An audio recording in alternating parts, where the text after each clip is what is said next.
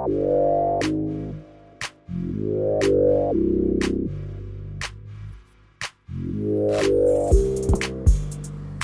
up, folks? Welcome to Dabbling and Dribbling with Alex and Bri. Yo. A podcast about life and basketball.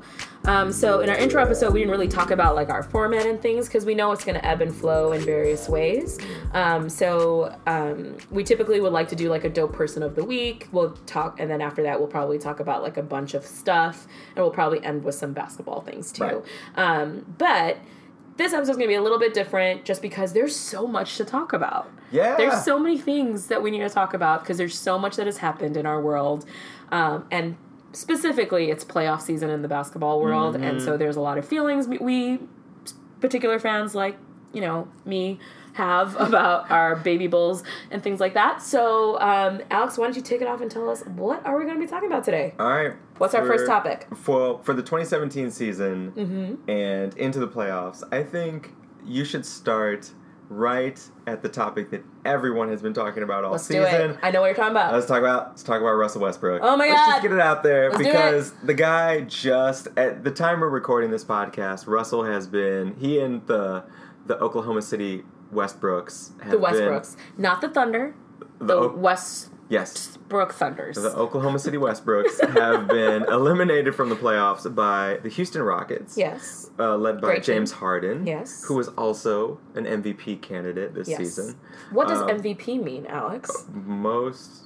Wow, if you're listening to this, if you made it past the intro episode, Thank you. If you don't know what MVP means, it is the most valuable player. Which I mean, what does that even mean, right? We have that conversation every year, and I think some people are saying there should be the MVP and there should be the MOP, the MOP, the most outstanding player. That feels weird because when I think of a mop, I think of like a dirty mop. Well, yeah, but like that's not. You could transcend that idea absolutely. If you had the right kind of people behind it. I think. Right. If you market it right, because everything's all about the marketing. Sure, but Russell and James have been outstanding this year, and they faced each other in the first round of the playoffs. Right. And so this was kind of going to be the standoff. Right. It was like the showdown at the OK Corral. It's right. like words went back and forth, not contentious necessarily between the two players, because they were friends back in Oklahoma. Yeah, because they used to be teammates. Right. They used to be like on the squad, them and with KD. Another person that we don't want to talk about. We don't want to. I have a lot of feelings. You said the name. We'll get to the Golden State If you guys don't know Warriors. what the name is Kevin Durant. I said it just for information purposes, but I shall not shut my mouth. But I didn't realize you had feelings to that level about Kevin Durant. I have strong feelings. I didn't know you had. No, so my feelings about Kevin Durant is this. It's very simple. Okay. I really like him. When he won MVP, that was like 2 years ago, it was before Curry. Yes. It was 2 years ago. Yeah, so yeah. 2 or 3 years ago. Yeah. When he thanked his mom. And like, Mom, you're the real MVP. Well, yeah, we all melted. We all melted. Right. Great speech. But I also loved his character. I just liked who he was. I liked him as a player.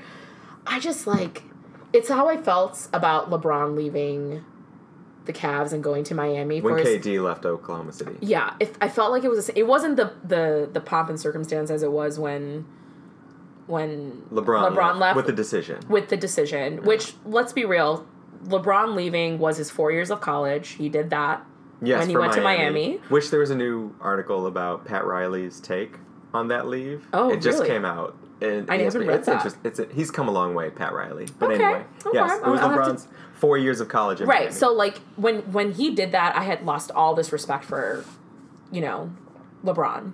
I'm like, yeah, he's a great player, but don't be saying he's a nice Michael Jordan. He's so hella disrespectful. Like, I just can't handle it. Like, you could go to Miami, but why you gotta have all this extraness? And I know all the money went to the Boys and Girls Club, I believe. Yes, it did. Which I appreciate and get, but like, it was just such a stunt that I didn't like. But I think with KD, my issue with him was you were with this dude, like him, Westbrook. You guys were a team. Like, he was hella proud of you when you were an MVP. The year he got MVP, KD also got inducted into the Oklahoma Hall of Fame, and Russell gave his speech. Yeah. So like, there's a level of love and respect that you have for a teammate, right? Yeah. And so the way that I could equate that, like if I was Russell. You're going to be Russell right now? I'm Russell, and you're going to be KD. Okay, you're I KD. Have to be him. You're not Slim Reaper. Yeah, you are. Right. You're going to get my wrath in a little bit. Right. But like, that is if you were to tell me that's if you decided in our 3 to 4 years of friendship that I think we've gotten close and been like very good friends. Like, we've gone through some stuff together. We've gone through some life stuff together. Documented. Anyway, and that is kind of like, okay, now we're lifelong friends. We have no choice. But if you were to all of a sudden just pack up and move to, I don't know, freaking San Francisco. I Michael Strahan you. You Michael Strahan me. I am Kelly in this situation. You are Michael Strahan. You just leave and you don't tell me? I bounce. Yeah. Like, that is... And I'm not saying they were, like, the best of friends, but, like, there is a... You know, there is something about relationships, right? Like, that you need... There's a level of respect you need to have for the people around you. And I think that there was some rumors that he texted him or whatever, and, like, I know you're terrible with texting, so I wouldn't even expect that from you. That's pretty notorious. That's my record. I don't... If you text me today, you'll probably get it within the next 24 hours. I'll give you a response. If you're lucky. I think if you're the lucky few. I think there's a few of us that get it within 24 hours. I'd like to think I'm one of them, and I appreciate that. You're in the camp. We'll get into my own setbacks over the course of this whole saga. But anyway. So I disrespect you by going all the way to another side of the country. Without telling me. It's not just that. It's that I didn't have the confidence in this partnership that I would be okay with but to go the distance to get a championship. Right. That's me saying I have a better chance with that team than with you. Even though that was a little Cosby of you, just so you know, that little tone that you just did. With the thing in the put. We do not want to talk about Cosby on the first episode. No, we do not. You just did a tone that I wasn't. I got a little uncomfortable. 2017 is not going to be the year to really we're not, watch reruns of the Cosby Show. I can't watch that show the same way. Different world every day. I used to love Phylicia Rashad. I wanted Phylicia Rashad in my life. Now I look at that thing and I'm like, man, what's happening on that set? Yeah. Lisa Bonet, you're my girl. Shout out. Anyway, you're welcome on the show. Anyway, back to what you were saying. But it's not just that. But Kevin was up on KD and Russ were up on the Golden State Warriors. Yeah. The 73-win Golden State Warriors, who broke the previous record of 72 wins in a season by the Chicago Bulls. I just want to say, it ain't no thing without a ring. And that's what Scotty and Michael said. And so when they were up on them, championship. They were up on them 3-1. They were up. And if you didn't watch the playoffs last year, it came to a head when the Golden State Warriors were supposed to defend their title, and they just won a record-breaking 73 games in a season.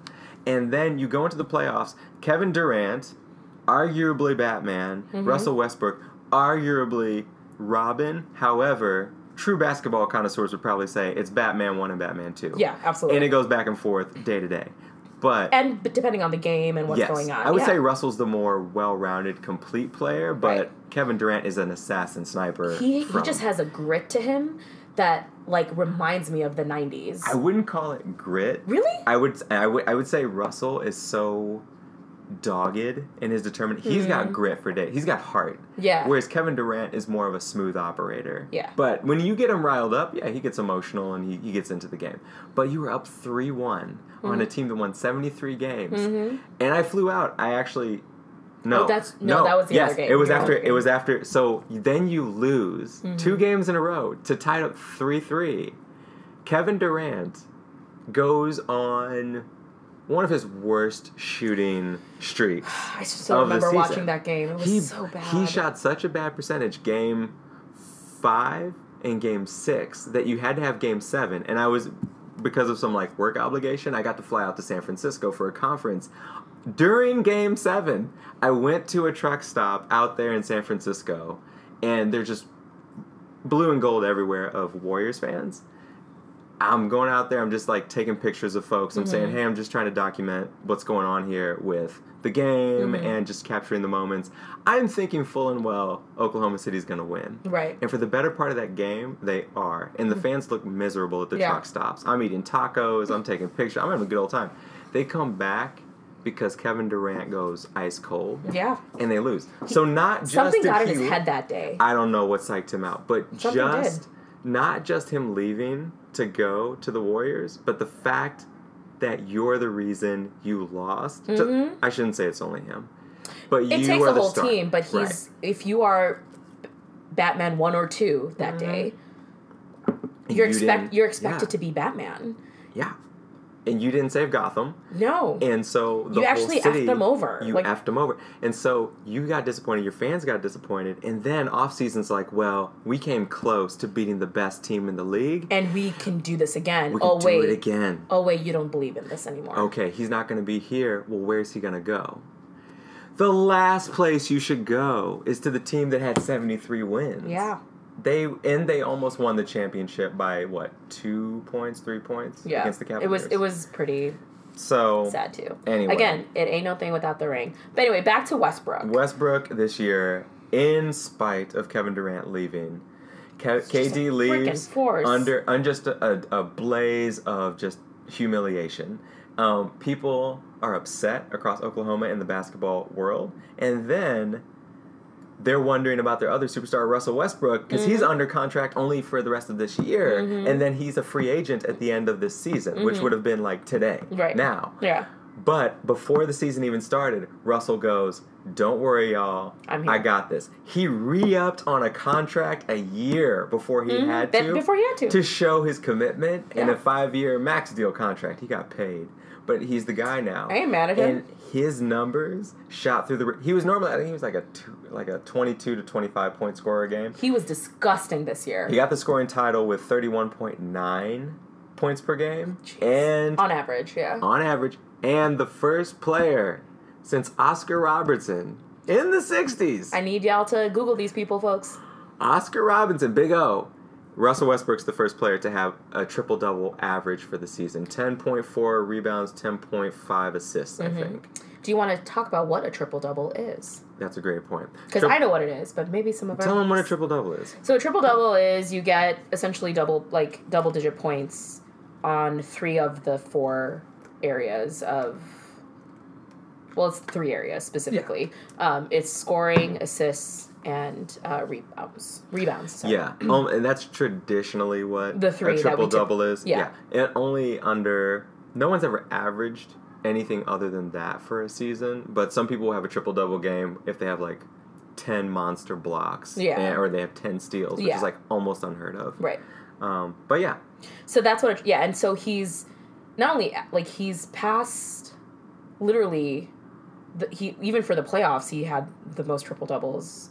He's the only player in NBA history. Well, they only played a 5-game series because his team lost 1-4. That's so sad. It's a best-of-7 series, so you have to win 4 out of 7. And so his team only won 1, and Houston won 4. Mm-hmm. So Russell had he's the first player in NBA history to average. I saw this on Instagram today. Mm-hmm. The first player to shout out to Instagram. You're doing great things. He had 150 points, 50 rebounds, and 50 assists through 5 games. The first player in NBA history to do that.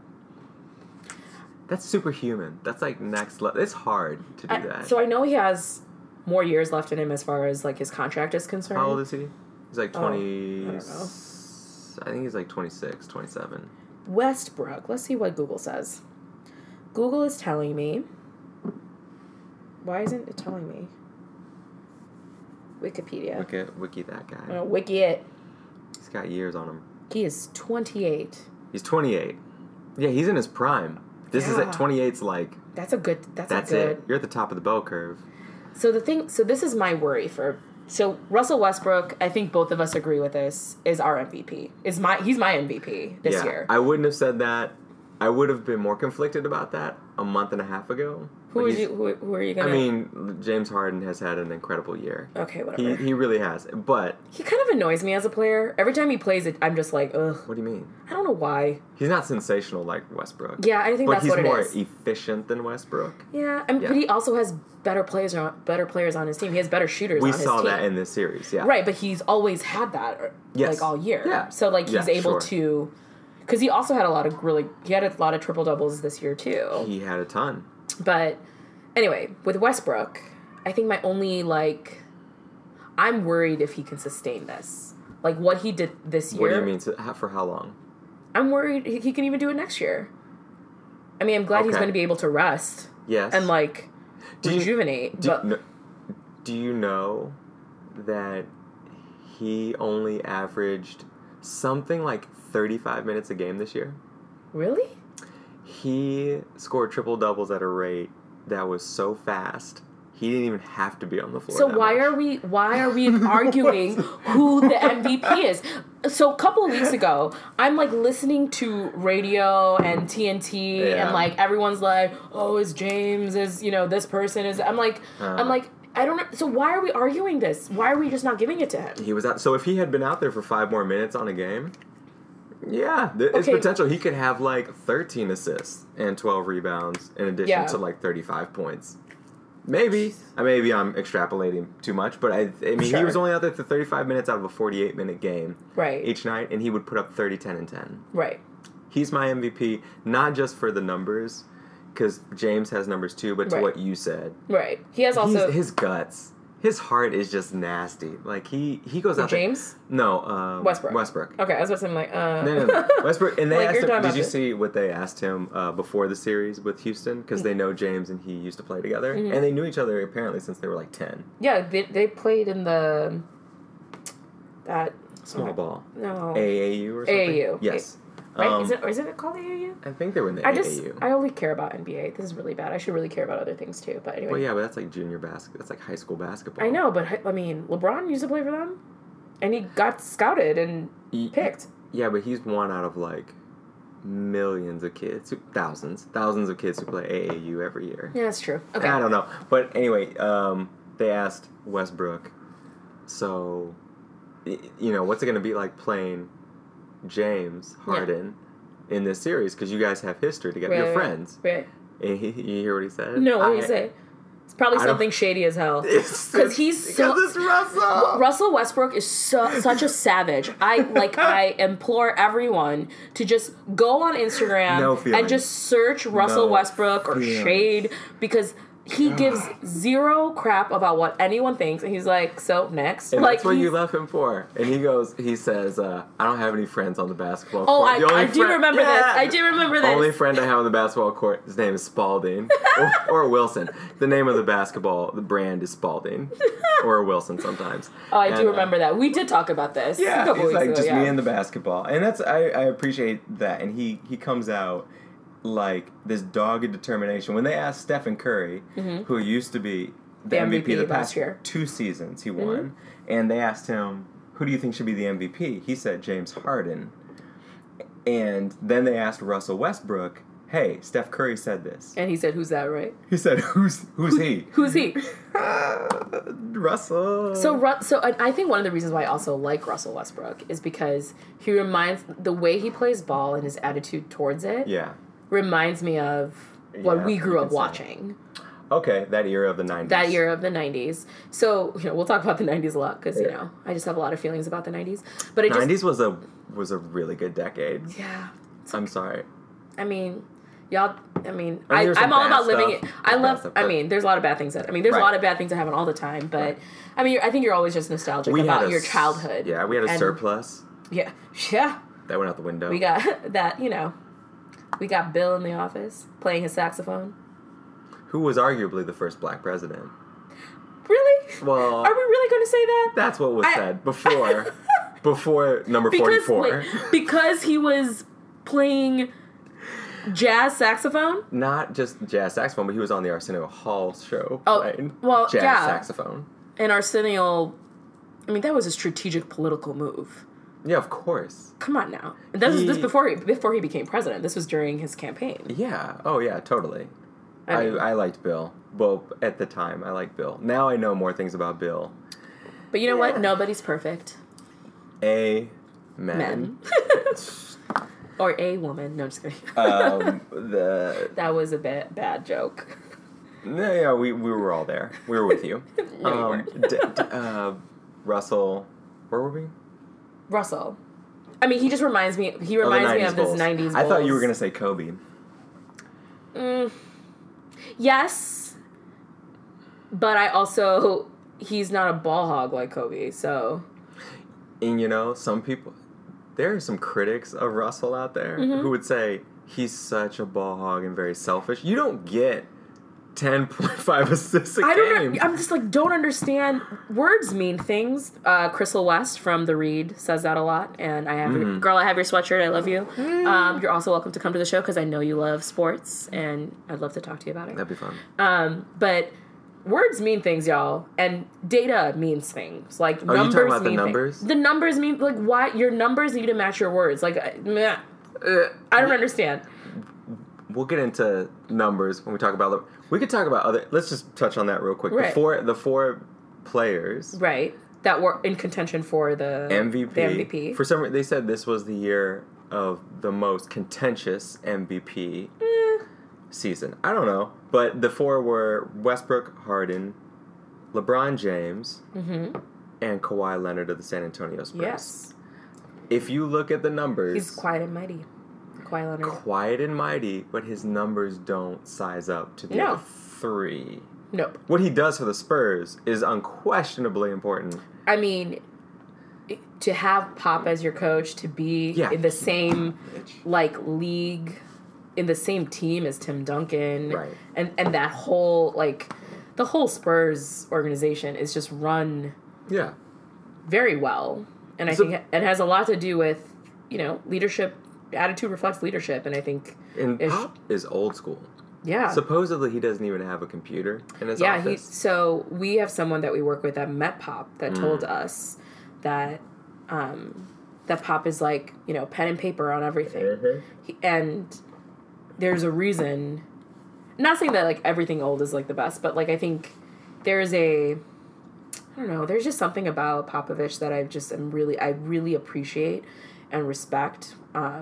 Both him and Steve Kerr are definitely up there currently for me as far as some of the best coaches in the league currently. But you like them not just because of the X's and O's. No, I mean they're great coaches. Yes, I will give it that. For sure. But I think they when I think about the police brutality that's been happening for many years. It's been happening forever. We just now have cameras that catch it. Right. Some of us have better cameras than others. Yeah, I have my LG 4 POS.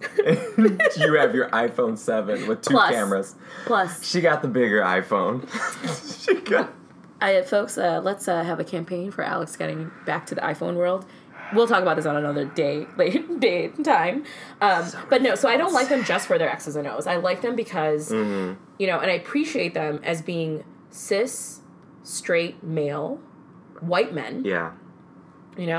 They... We should explain. I think people get everything. Maybe they don't get cis. Okay. CIS. CIS. Break that down. Cis is basically... I mean, I don't want to mess up the definition, but it's essentially you're not transgender.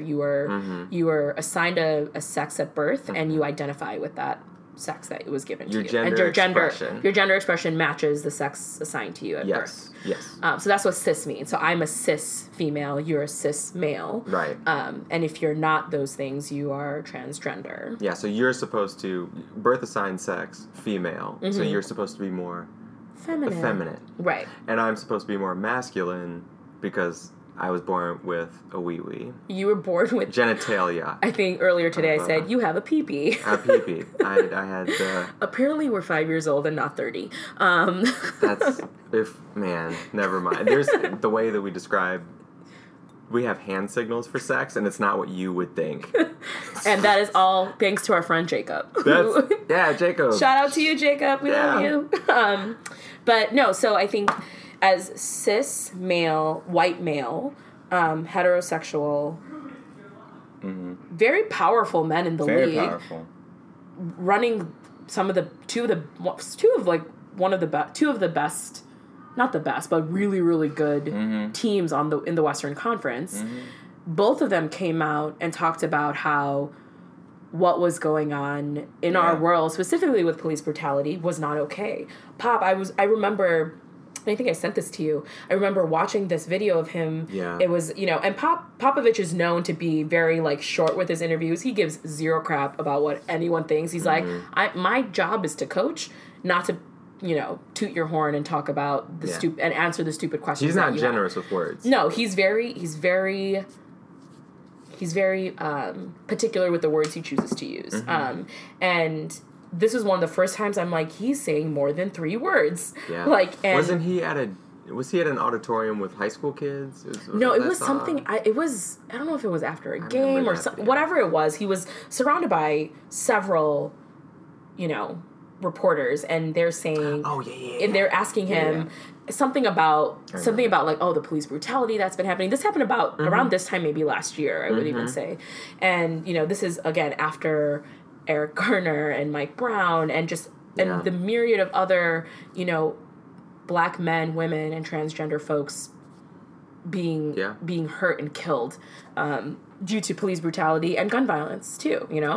And Greg Popovich, the head coach of the Spurs, old white man, white beard. Like, if I saw him, I'd be like, "You're another white dude," I wouldn't think much of you. But he said, I think this is messed up, and he said something so poignant that I was so appreciative of. He's like, there are things that my Black friends, he said, my Black friends have had to have conversations with their sons and daughters. Right. That I never would have to have with my children. Specifically, how to speak to authority, how to act, and not saying, like, I think obviously as both of us as being people of color, our parents have had conversations about, like, how to act and things like that, and not saying white people don't have those conversations either, but particularly when someone says do something and they have a gun, on their hip, you want to listen to them, you want to be respectful, you have to be extra respectful, you have to be better than your best. Yeah, and that's the unfair part about it. Right, and that's the world that we live in, right? Yeah. And I think this is why I appreciate the NBA, because the NBA, and I think we've talked about this a lot too, where the NBA is a league that is oftentimes ahead of all the other leagues that are out there. The American League specifically. Yeah. We have an assistant coach that's a female in Becky Ham. Becky Ham, from also under Popovich. She works with the Spurs, and a lot of people think when he leaves, she'll take over the reins. She's going to be a head coach somewhere at some point somewhere. If it's with the Spurs, they would be lucky to have her, I think, because they've won a championship with her in the D League. Yeah. So at least there's that. You've had the first openly gay player Jason Collins. Playing in the league. Again, he's not like the star of the NBA, but it existed and he was welcome. Yeah. First time to have a female ref. Yeah. They've had two. I think they had 2. They've had refs. 2. Viola and I don't remember. Yeah. There's a lot of noise going on outside. But then also the first openly gay referee and Bill Kennedy. Right. And people have gotten in trouble saying words to him. Yep. And we don't do that. And those people have gotten fined or suspended for doing those things. And at first, when Bill was deciding to come out or not, whether or not to come out, one of the people he talked to first, or at some point during his decision, was Greg Popovich. And Greg said, as brave and gutsy as I know you to be, you better get out there and be your authentic self. You deserve it, and you should. And I will expect nothing less of the kind of quality human being that I know you to be. So Greg was out there encouraging his friend, a man of color who identifies as gay, to be out there in this hyper-masculine environment as his true self. And, like, when we were in the playground, how many times did we hear things that we probably shouldn't have been hearing or saying, right? Like, from the F word to be like, oh, you're so gay, or, like, stop being a sissy. Like, these are things that, we heard growing up, and I know I've had to unlearn and as I've gotten older and things. And I think what is so important, if you consider yourself an ally to any sort of marginalized group, is to use your voice. if you should feel something when your human kin is feeling any sort of hurt or pain. When you see a kid be shot down within seconds in Ohio, a 12-year-old kid. Talking about Tamir Rice. Yeah. Yeah. Being shot down, you should feel something about that. Oh, yeah. Regardless of, like, you should know that that's not okay. That's an empathy that should be universal. Right. But empathy is hard.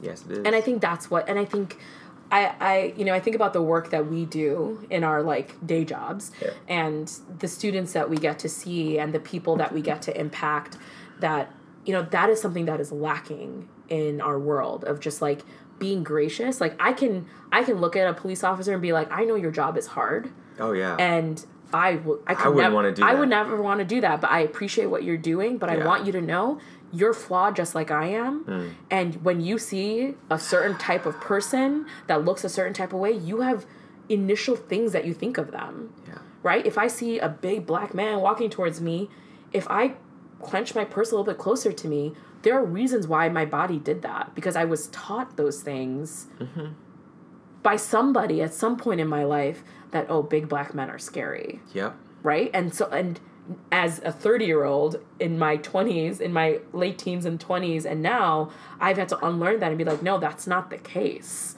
That's not true. Yeah.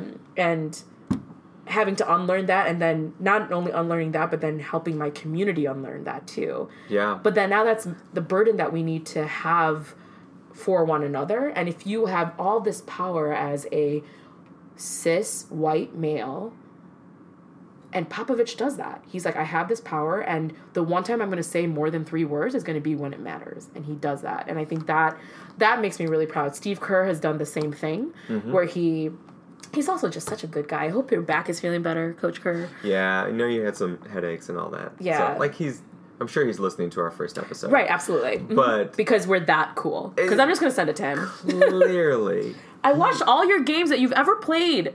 Just saying. Wait, even with the Spurs? Yes. Oh, you watched him when he played with the Spurs? Yes. Did you watch all of the Bulls who went to go play another? Scotty in Houston? Yes. Did you watch Luke in Phoenix? Yes. I'm not proud of it, but I really love them. Wow. Yeah, no, it was sad to see the Beatles break up and the Bulls too. Yeah. It was hard. Yeah. It was weird. Progressive. Not only on that front, but he was the first coach that I can remember who came out in support of medicinal marijuana. What?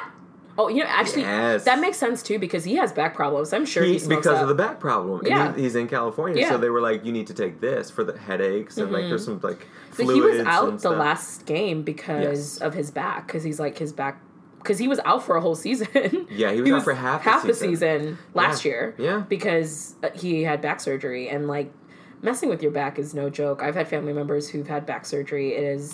If it goes wrong, and the pain management, like, it sucks. It's not a fun situation. Anytime you're dealing with a spine, it's scary. That's a no-fail situation. Yeah. You got to get that right. Yeah. Like, for humans or animals. I have a dog, for those of you who don't know, and he had back surgery last year. Yeah, we never introduced the third person in our studio. It's Wrigley down here. He's currently underneath us, playing dead. You will very rarely hear Wrigley, if at all, because he's such a well-behaved young man, dog.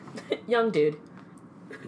Being. He's a being. Living being. But yeah, Steve Kerr was progressive in that way too, of coming out. And I don't remember if he got fined or not, but I definitely know the league reached out to him. Like, we're not there yet. Maybe give us a couple years. We've done a lot with LGBTQ rights. We've done a lot for women. We're pushing that. Oh, they also have the WNBA. Oh, why do we? I'll let you talk about it. As the person with the bajingo in the group, I want to invite Candace Parker, Leslie. You're welcome to come on, either one of you at any time. Lisa Leslie. I was going to say Lisa Leslie. Oh, and Rebecca Lobo. Yeah. Just got into the Hall of Fame. Oh, I did not know that. Yeah, she got congratulations. She and Tracy McGrady and some other people got in very cool. the invites. Very cool, very cool. No, I mean, like, the WNBA, at least it exists. I think that's important. Because it doesn't exist in baseball or football. Mm-hmm. American football. Yes, American football. It does exist in soccer, which shout out to the the women's team who wanted equal pay, and I believe they got it. Did that finally happen? I think so. I know that was a thing, but we might have to Google that. But either way, when I think about the NBA, I'm really grateful for. I think that was also as a young woman growing up and like as a young girl, trying to still figure out, as we all are, our identity. It never really stops, but especially in that formative time in the 90s when I was a young person, I was, it was so important for me to see, people doing cool things that looked like me or could look like me in some way.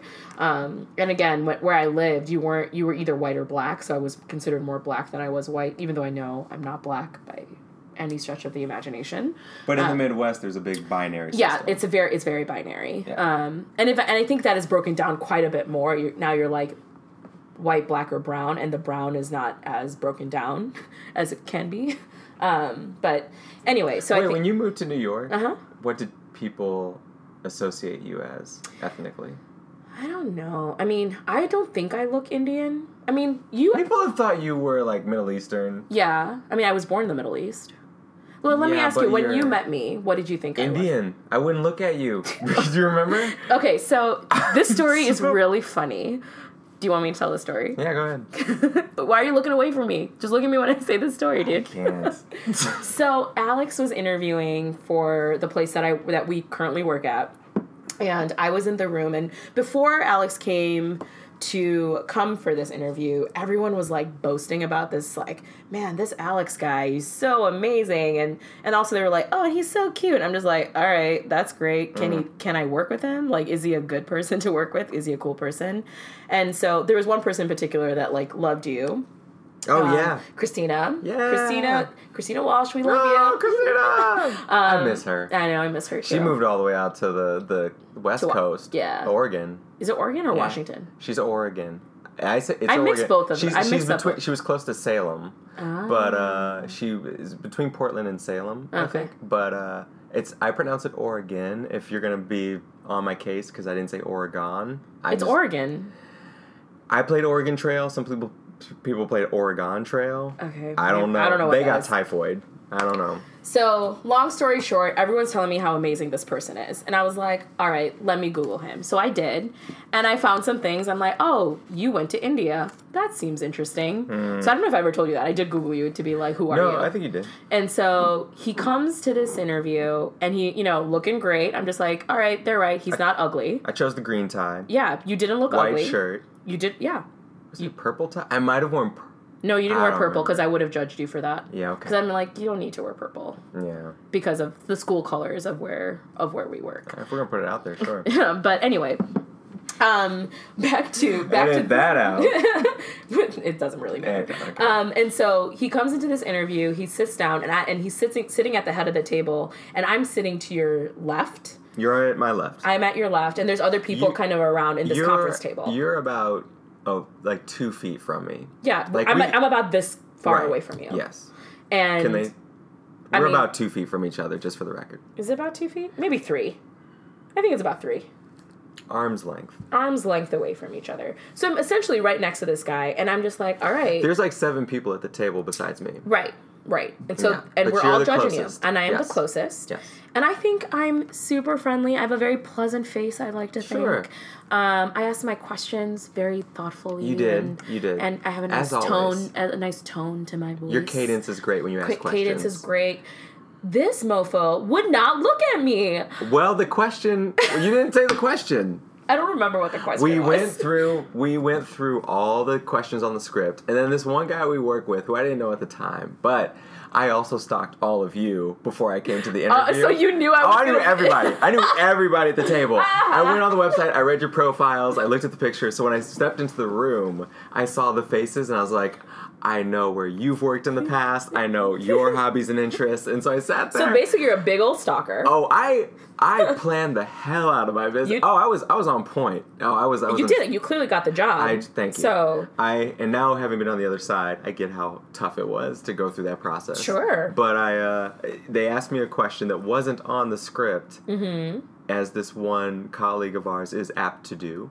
And he said, what's one thing that's something not on your resume or that we haven't asked you that you're particularly proud of? Right. And that is a good question. It's a great question. Yeah. I've stolen that question for other interviews too. I took a second to think. It's also not looking at me. By the way, you didn't really look at me throughout the interview too. Oh, really? Yeah. I made note of it. I'm just like, why is this dude... When you asked me a question? I would ask you a question. You would look at me when I asked you the question. Right. And you did the right thing by, like looking at me and, digesting what I'm telling you. Right. But then you would look at other people, but then you would really very rarely come back to me. I remember, noting that. Yeah. I feel like I was trying to... I don't know if it made you nervous. I think I was trying to be polite to look at everyone. I did the same thing, too, at my... That was the third round interview. Mm-hmm. The second round interview, when I was still at the site, at the conference, there were 3 people interviewing me, which was the most I had ever had. Yes. 2 of them were taking notes. One of them was not. The one who was really in control was not taking notes. Yep. As is the case. If you ever notice and you look at pictures of the president, like Obama, you never saw him on a computer. No, he's not taking notes. Everyone else is. You deliver something that's already printed out. He writes on it, takes some scribbles and all that He's stuff. like, do this, do this. Right. He just has conversations. He doesn't have any technology at his disposal. He tells you what to type. So anyway, the one person in control is not taking any notes. So I had to shift between the 2 people asking me the questions and this one person who's not saying anything. Didn't even ask a question or take any notes. She's just staring at me and making faces. They seemed to be positive faces. Right. But I was like... Again, you got the job. Yeah. So anyway, that's all that matters. My eyes try to shift around the room to give people equal attention, even if you're not doing anything. Right. So anyway... So you asked this question, a really great question. Yeah, asked the question, and I thought to myself, okay, in graduate school, I received this very nice grant from an organization, a foundation there I applied for, to let me do 2 months of research in India, the country of India, to research the old caste system. Long story short, if you're not familiar with Hindu culture, there's a caste system of top brass is like the Brahmin caste, and you go all the way down the pyramid, and then outside of the whole structure, the people that were formerly known as the Untouchables, the term now is Dalit. And actually, I think Reza Aslan's new series, Believer, on CNN touches on this a little bit. I think he does, yeah. I'm not sure where that just started, so I actually want to get into that. I don't watch any TV, but that I do want to watch. Well, now you have an option to. I do, oh yes. It's very exciting. He asked me about that, and so I said India, and I researched Dalit artists. So I reached out to people who were in the north of India, the south of India, via the internet machine. I love the 21st century just for the internet. And we connected, and they invited me over, so I got to go to their homes, their studios, and I filmed about 7 interviews, and then I made a documentary out of a few of them and put them on exhibition when I came back to the States. Wait, you have a documentary? I did 2. They're 24 minutes each. I want to watch them. I'll get them out somewhere. They're on some...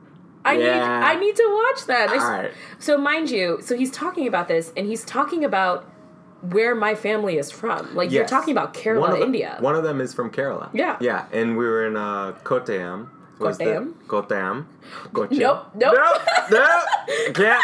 I don't pass. I do not qualify as I just want to say, Alex watches way more Bollywood movies than I do, and if I could be, and your Hindi is better than mine because I don't watch any Bollywood. My Hindi's rusty now. It is, but you were in Kottayam and you were in Kottayam and you were in Cochin. Where else were you at? Yeah, Goa. Yeah, but that's Bengaluru,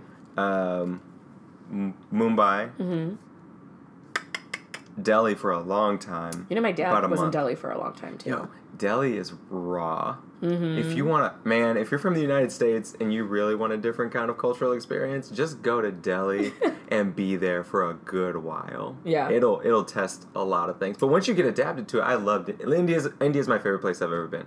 And I went to Patna out in the east, and I would go back to, I'd love to see, what was the former capital? Wasn't it the capital at one point? New Delhi? No, out in the east. Calcutta. Oh. Was it never the capital? It was never India? the capital. It's always been Delhi. I was going to say, I'm like, anyway, I don't think so. I just think I could be very rusty. I could be very wrong. I'm not a very good Indian. I'm sorry. I just think that because I think Dalsim from Street Fighter was from Kolkata. Wow. There goes my Midwestern childhood rearing its head. So yeah, Delhi's the capital of India, just to be clear. And so I loved India. I told him that was my answer. And so while I'm giving this answer about India, I'm acutely aware that the only Indian person in the room is sitting at arm's length away from me and is staring I didn't know she was staring daggers. I was so kind.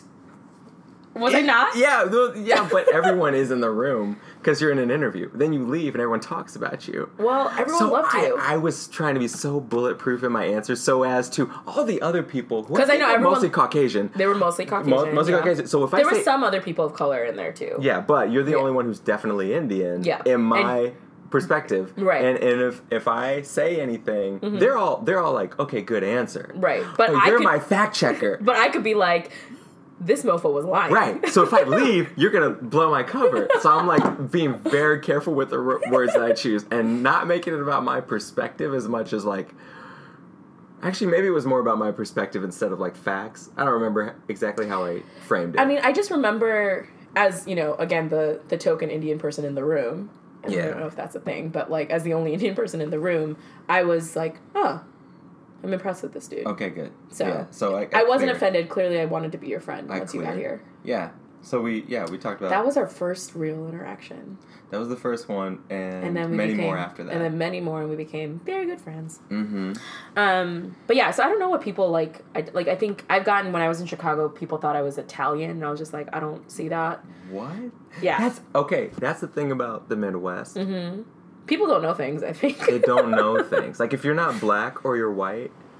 Everything else is, like, very confusing. Right. Now, like, when I was in Albany Park, it wasn't the best neighborhood, but it wasn't the worst just yet. Like, it could have gotten there. But we also had... So, it was, like, literally split up into this, like... It was white, black... And by white, it was very... There wasn't lots of white people in our neighborhood. It was mostly black... Hispanic, like Latino, Latinas, the Latinx community. And then there were Desi folks. Most of them were North Indian. And so they all spoke Hindi. They were all Hindu. And then there was me, who was this South Indian Christian, doesn't speak a lick of Hindi, but I'm fluent in Malayalam. That's right. And so that's right. So where do I fit in all of that was always something that was very confusing. And I think that's always been like a theme for me, where like, where do I fit? Which I think is a theme for anybody. Like, where do I fit in? Like, where do I sit in the cafeteria, Depending on where you went to school. Yeah. Because if you grow up in a very homogenous environment... Doesn't matter. You sit with who you sit with.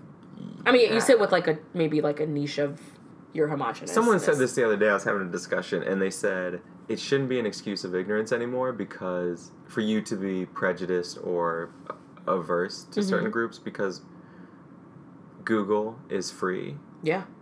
But then I also thought, but internet isn't free for everybody. Yes, true. But if you have access to internet, it doesn't mean you have access to the right question, though. Yeah. So if you live in a homogenous environment where everyone in your town is, we'll just think of like middle America, rural Nebraska. I'm just going to pick on Nebraska right now. White, supposedly heterosexual, heteronormative, mostly Christian. Right. And you don't have people from the Asian continent. Right. When they meet you for the first time, you wouldn't know where to sit in the cafeteria. Some people might invite you. Some people would be, or they're just curious. They want to touch my hair or like my face. Yeah, the hyper interest. Yeah. I mean, I think it's also like we were in Delaware this past weekend for a friend's wedding, which was so amazing. Yeah. And I was with a white friend and a Filipino friend and me.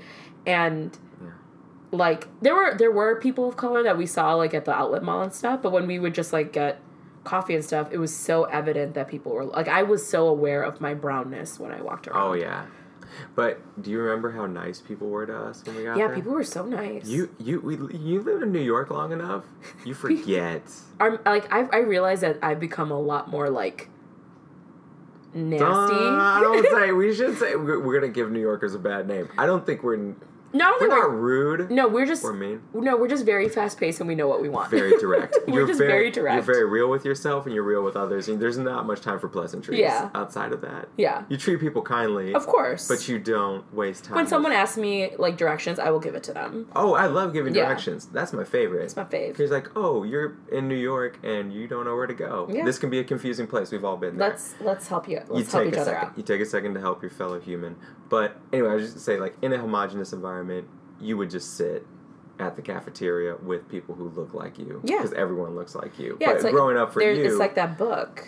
Why are all the black kids sitting together in the cafeteria? Who wrote that again? Well, let's find out. Yeah. That's a... I don't know if that's the exact title, but let me... I haven't read it, but I've heard really good things about it. Why are...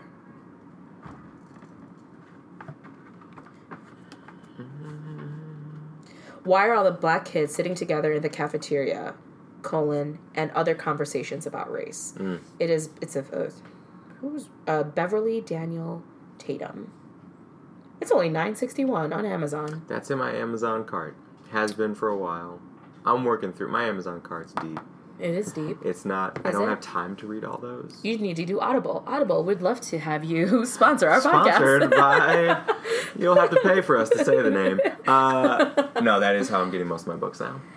But yeah, I think, I think about all of these things when I think about, I think both of us grew up in very different homes and very different communities. And not as maybe as homogenous as maybe other parts of our country, specifically in America. But I think of like, when we say like white privilege exists and people argue about it, like a person like Bill O'Reilly, who says like, I don't think white privilege exists because Asian privilege exists because all these Asians are doing well, and not really understanding the history behind the model minority myth. I'm shaking my head so hard. But as we all know, Bill O'Reilly is gone from Fox News, thank God, for being kind of a misogynistic asshole. I mean that's like basically the nicest way I can say that. Yeah. But I mean, there's a section of this country who elected 45. I will not say his name, by the way. She's talking about the 45th president of the United States. Right. I will not say his name. That is my way of protesting. Who elected 45. She's going to do this for 4 years. Probably less, because I hope it doesn't last that long. And that's I just hope he to gets say impeached. That I hope he gets impeached, or he just does. And I honestly, or resigns himself. I think he'll resign just because he's tired of doing the job. I don't think he's too much pride to do that. I think he cares too much about... bad at it. The New York Times put out a piece today about the first 100 days of... I haven't read it yet, but you told me it was... I breezed through it, and the numbers, since we started recording the first 100 years of a presidency, back with... you mean the 100 days? First 100 What days? Did I say, 100 years? Yeah, because that doesn't exist. That's a long term. We're only like FDR, 200 years old. Franklin Delano Roosevelt, way back in the day during the New Deal era, established the idea of the first 100 days of presidency. He served 3 terms. I don't know how he got away with that, but we kind of measure someone by their first 100 days as kind of like a forecast for how it's going to go the rest of the 4 years. And statistically, 45 is the worst we've had. Yeah. Ever. Yeah. So I mean, so you're thinking about a section of the world that elected 45 who listens to a very like specific way of news baiting, as I'd like to call Fox News. Yes. Same thing. I think CNN and MSNBC also does news baiting on the left side too. Yeah. But I mean, like, this is the world that we live in where it takes so much for a rapist to be, or someone who sexually harasses people to be president, or a news anchor to be, like, taken down. I just don't understand this world that we're living in. I think it's just laziness. I think people just genuinely don't want to feel responsible for making those decisions. But I think not the majority, because the majority voted for somebody else. We get to, you know what it is? It's an age of distraction. Yeah. So if I'm the executive in charge at Fox News, and I know that we've had multiple settlements of $13 million to keep this anchor in place. Because he brings ratings. 'Cause at the end of the day, it's he's number one money. for like 15 years. It's all it is about money. This is always, always, always about money. I have enough money generated from this one person. So $13 million is nothing. It's chump change. It's really pennies. Yeah. So they can come with whatever they want legally. Right. We will still be a powerhouse. And if people are upset today, that's how. Well, we'll go back to Bill. Bill Cosby had been in the news for these cases for years, if not decades. Right.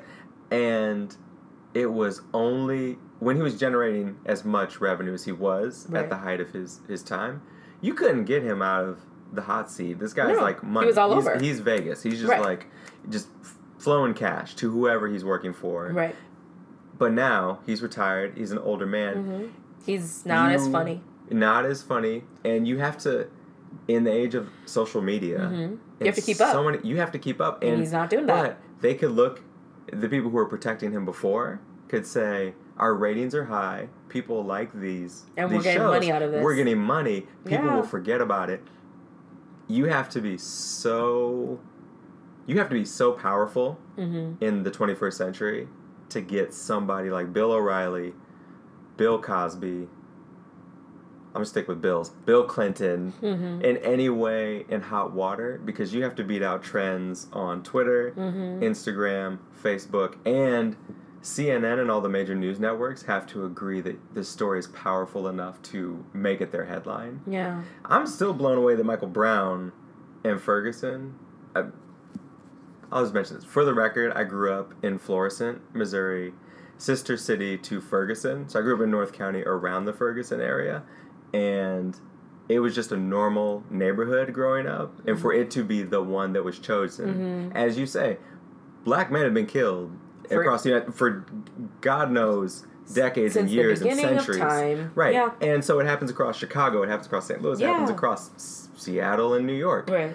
Miami and everywhere in between. So for that to be chosen as the place where the Black Lives Matter movement started, and it beat out social media trends on that. I think it was a Sunday. I think it's just sheer phenomenon. Yeah.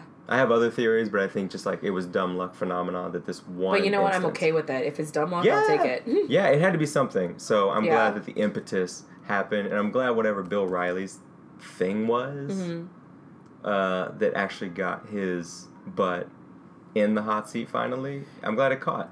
Yeah, and it just. You know, I think of for President Barack Obama to be president, he had to be better than his best. He had to be perfect. In every way. He had to graduate from Yale, right? He was from Yale and Harvard, right? I think both of those places. Columbia. Wait. President Obama, if you'd ever like to come to the show, I swear we know more about you. I've read your books. I haven't read your books. I'm waiting for the book. Yeah, the book that you're writing currently. $60 million. This dude got so excited. An advance of $60 million. I think George W. got an advance of $15 or $20 million. W? This guy. So he went to Harvard Law. Okay. He graduated from Columbia. Went to Harvard Law. Yes. He was working at the University of Chicago Law School. That's where I knew the Obamas when I used to work there. All right. Back in the day. But anyway, he had to be impeccable. Yeah. Impeccable. And then, you know, and Michelle is his second wife, to be fair. If you didn't know. Why is your face saying? Fix your face. The folks at home right now can't see my face, but did you not know that? What you just said to me was the equivalent. This man's been in office for 8 years, I did not know that. You really? What? He was married. Let me make sure that I'm not. It's as if you told me that this country is actually legally part of Russia. What? You're a dummy. Yeah, I'm fairly certain that he was married before. Find this information. Just Google. Barack Obama first wife? First wife. Well, that's going to be like Obama. First lady. First wife. Come on. Let's see what Google says. We have Barack Obama married in college? What? Question mark. Barack Obama. See, Michelle Obama. Barack Obama was asked about his first wife by a woman who took. Okay, we'll click on this. This is from January 22nd, 2015. The Telegraph. Barack Obama was asked about his first wife by a woman who took. Okay, I don't need the rest of it. That's weird. The White House did something a little. No, he was like married to her for literally a hot second. What is that? How many seconds is that? I don't know. I don't remember. There's not enough information here. How old was President? What is the family and personal life? Glozell Green. That sounds right. Remember about his first wife? YouTube star Glozell Green slips up during interview. Oh, okay. No, that's not the name of the wife. All right, I'm getting so close. We're getting so close. We're gonna find this. So we'll come back to this because keep going. Anyway, he had to be perfect. He had to have a perfect family. He had to have a perfect marriage. He had to say and do the right thing. The one time he wore a beige suit. Oh yeah, I remember that. People were like, "The hell? What's wrong with you?" That was like, oh. And again, he wasn't a perfect president. There was a lot of things he could have done better. Sure. You have to make mistakes as the president. And I think, there was definitely a romanticizing of him as a president when he left. Like his last 2 months, people were just so sad because 45 was coming and literally the end of the world. God, and now I'm so annoyed that I can't figure out I need someone to Google it to me. It's almost intentional. I feel like that the internet is guarding us from finding the name because it keeps telling us who asked him the question, but it won't tell us the name.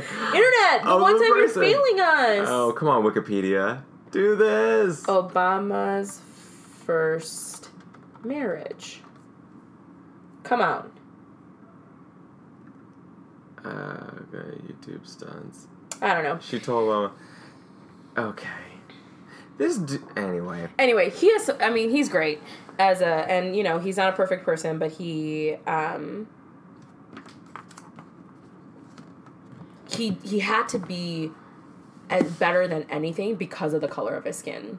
And I know a lot of people have lots of thoughts he went by Barry for a long time and now he's Barack because he wanted to get that black vote and all these other things. And it's you know what? If he had to play the politics, he had to play the politics to get where he needed to be. And it is what it is. How many times have we done that in our own work? Wait, are they saying, people are saying, you've heard people say.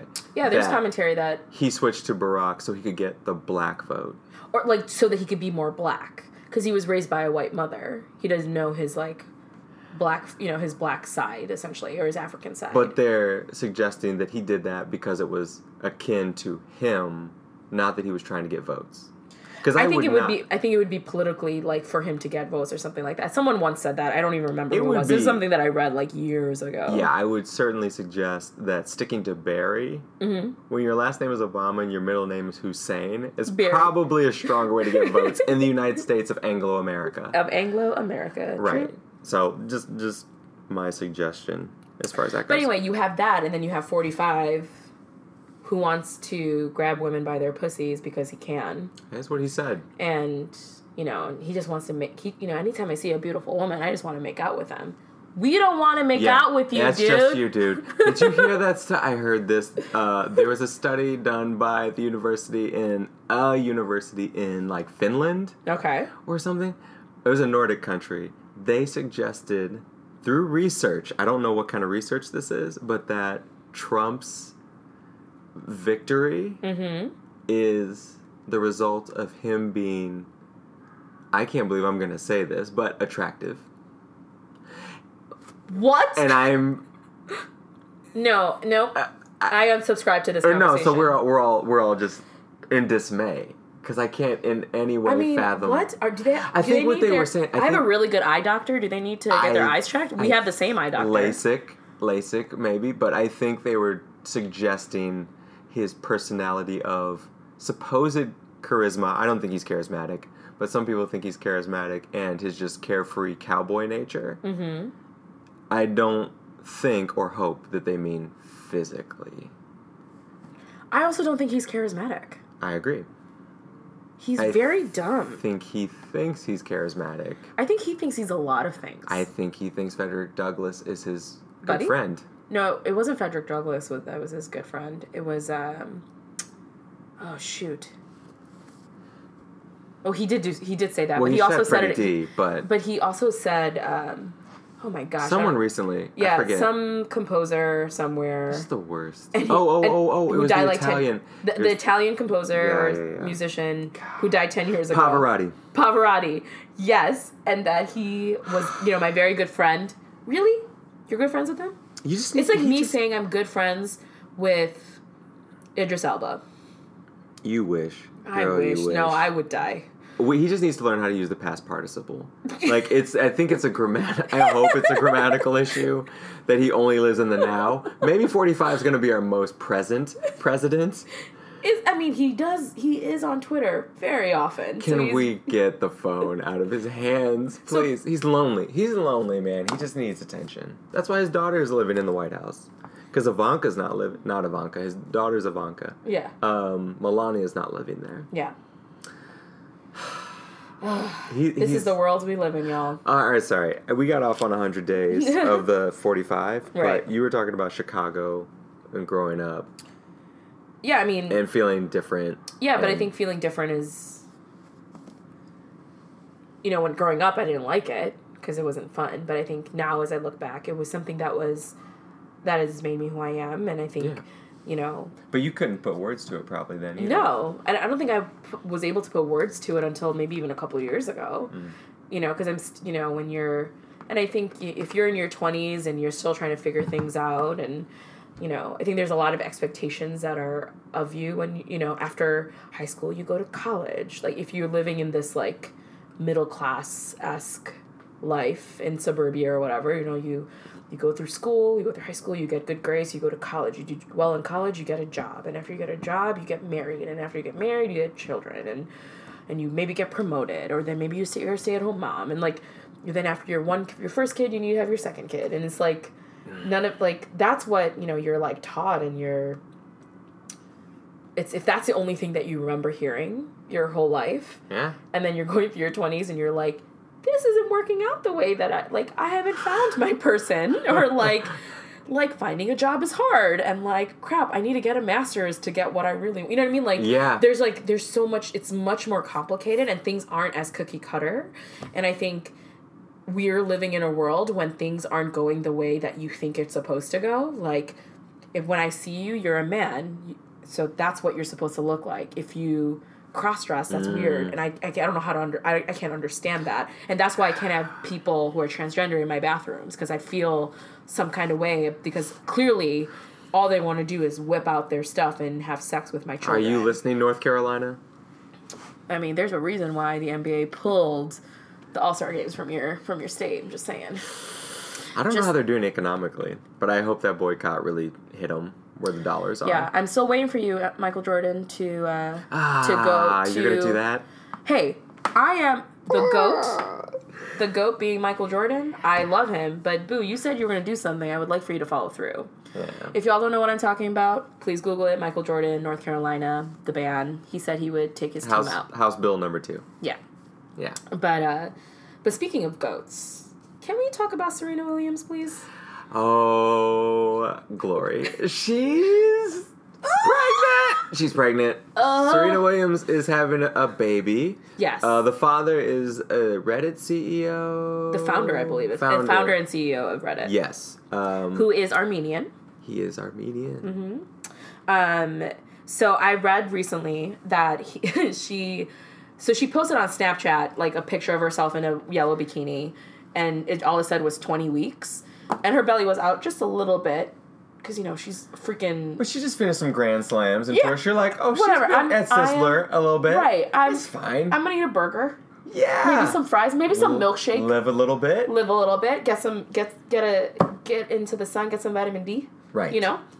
She said in in an interview with Gayle, Oprah's best friend. Gayle, we'd also love to have you here. Mm-hmm. I mean, just so I can meet Oprah. And you too, Gayle. I'm writing down our guest list so far. It is. It's going to be an interesting week. Interesting as our topics. Yeah. So she said that she posted it by accident. She literally, with social media, specifically on Snapchat, you could post it by accident. She said that? So she said that she posted by accident. Her plan was to announce it within 5 to 6 days anyway. Oh. But it was just one of those things like 20 weeks, you're pretty safe. For 20 weeks, with 20 weeks, I believe you are a little... It's like 5 months? It's a little less than 5, okay. I believe. Because... I don't know. No, it is 5. I don't understand trimesters. Because 4 times 5 is... Yeah, because 4 weeks in a month is 5 months. Mm-hmm. And trimesters is... The first trimester is the first 3 months, and that's usually the most... So after the first trimester, you're pretty safe. Most people tell their families after 12 weeks if they're pregnant. Like, most people tell the public, because that's like you're out of the woods. You're out of the woods. Like, you are pregnant, and, hopefully everything goes well. Yeah.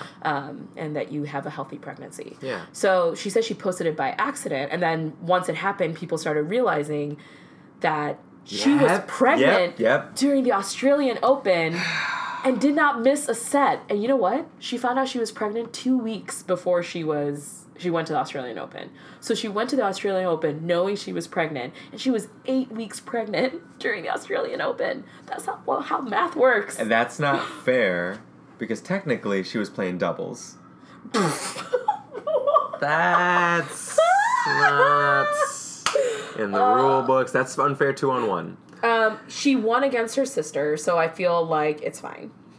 It's all in the family. It's all in the family. Everyone's getting it. Everything's blood. It's all great. And I'm happy for her. Yeah. That's really great. She's been a champion atop the standings, the world rankings, for a while. Long time. Yeah.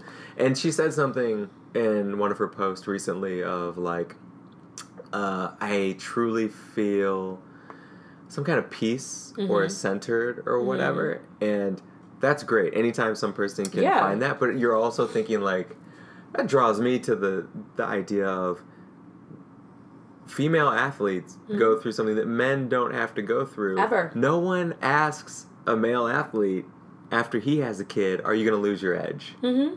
Whereas now she's a mother, is she still going to be like number 1 atop the rankings? I can already hear it. Gayle asked that question of like, do you think you'll still play, essentially? Right. Like, something of that nature. And did she say play in general, or like play to the level? It was an article, so it didn't go exactly to the wording of what Gayle said. Mm-hmm. But she was just like, my hope is that my baby will be in the stands while I play, and hopefully not crying too much when I play. Good job, I'm just like, good job, Serena.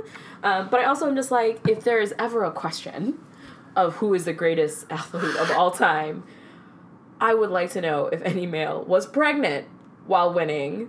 Freaking,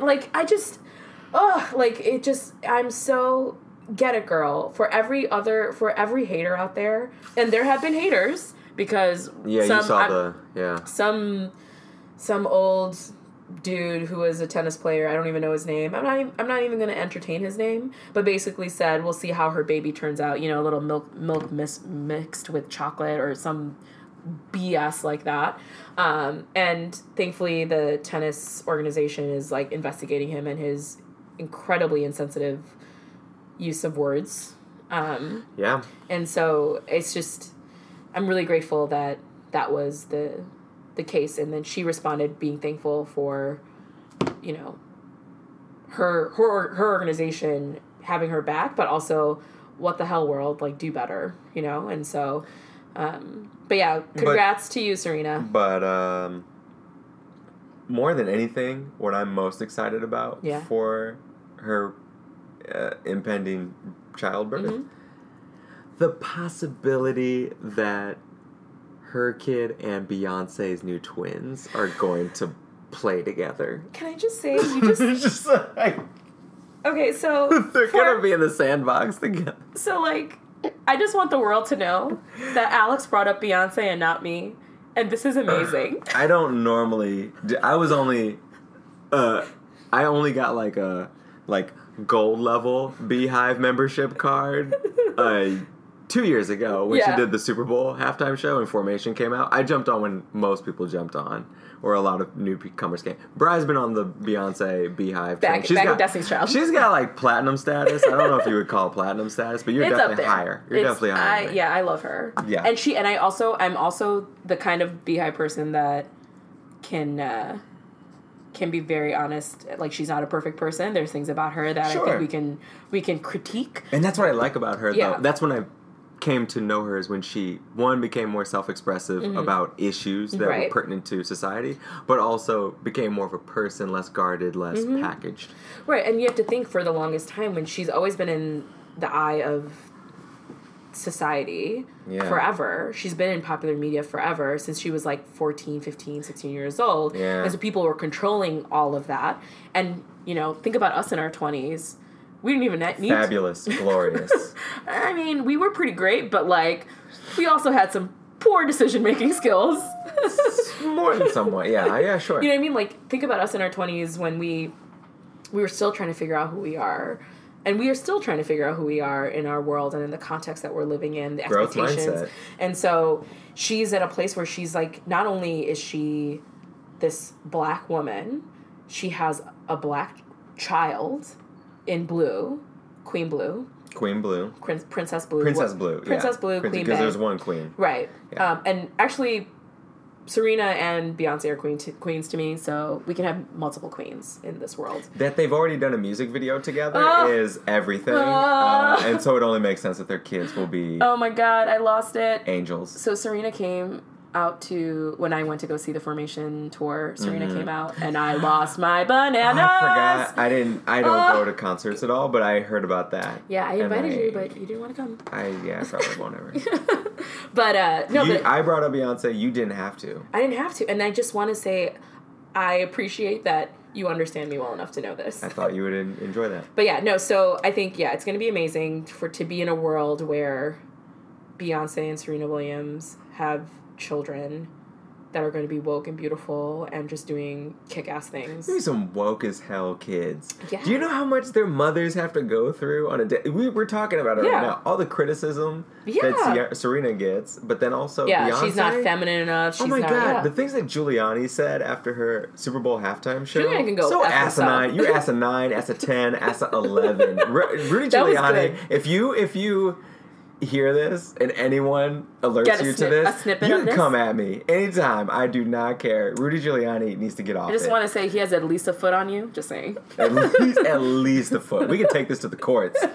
But not the civil courts. No. The basketball courts. But yeah, no, I think that those kids of those elite women are going to have such a perspective on the world that other kids just, I mean, we're not going to have access to that. And, like, that's a hope, right? Yeah, because they're also living in this, like, affluent place where if they ever wanted something, they can get it. They're going on these yacht vacations and, like, doing amazing things and they won't have to struggle. Right. But I also don't know what their parenting looks like, and I'm not going to judge it because, one, I'm not a parent. I'm only a fur parent. I only have a fur child. Yes, you do. In my dog, Wrigley. But beyond that, like, you know, we can only hope for that. I think there's a lot of hope we're putting on these young, unborn, and currently born children. But yeah, I think it's cool that, you know, we're living in a world where these amazingly beautiful women of color, and not just in them as, like, athletes and musicians, but other artists and other actors. Like, I think of Viola Davis. I think of America Ferrera. I think of, oh my God. Ugly Betty. Do you remember Ugly Betty? Oh, yeah. Also, Alex is very bad with pop culture, and so there's a lot of learning that's going to happen through all of this. You will see me grow in my understanding of pop culture. But there's just, like, so many people that have, like, just done well, and you think of, like, Moonlight winning best film in the Oscars. It almost didn't. It did at the end of the day, but I have lots of feelings about old white people not knowing how to read.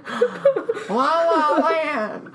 Oh gosh, I didn't see it live, but man, I heard about it. Oh God, and just honestly, it's all about, like, so a lot of the things that I get to do on my day job is also, like, making things look pretty and making sure that content is out there for folks. If you just made I don't understand. Just make words bigger that you need to make bigger instead of... anyway, whatever. Yeah. But, we're living in a world where things are much more diverse, and it scares people.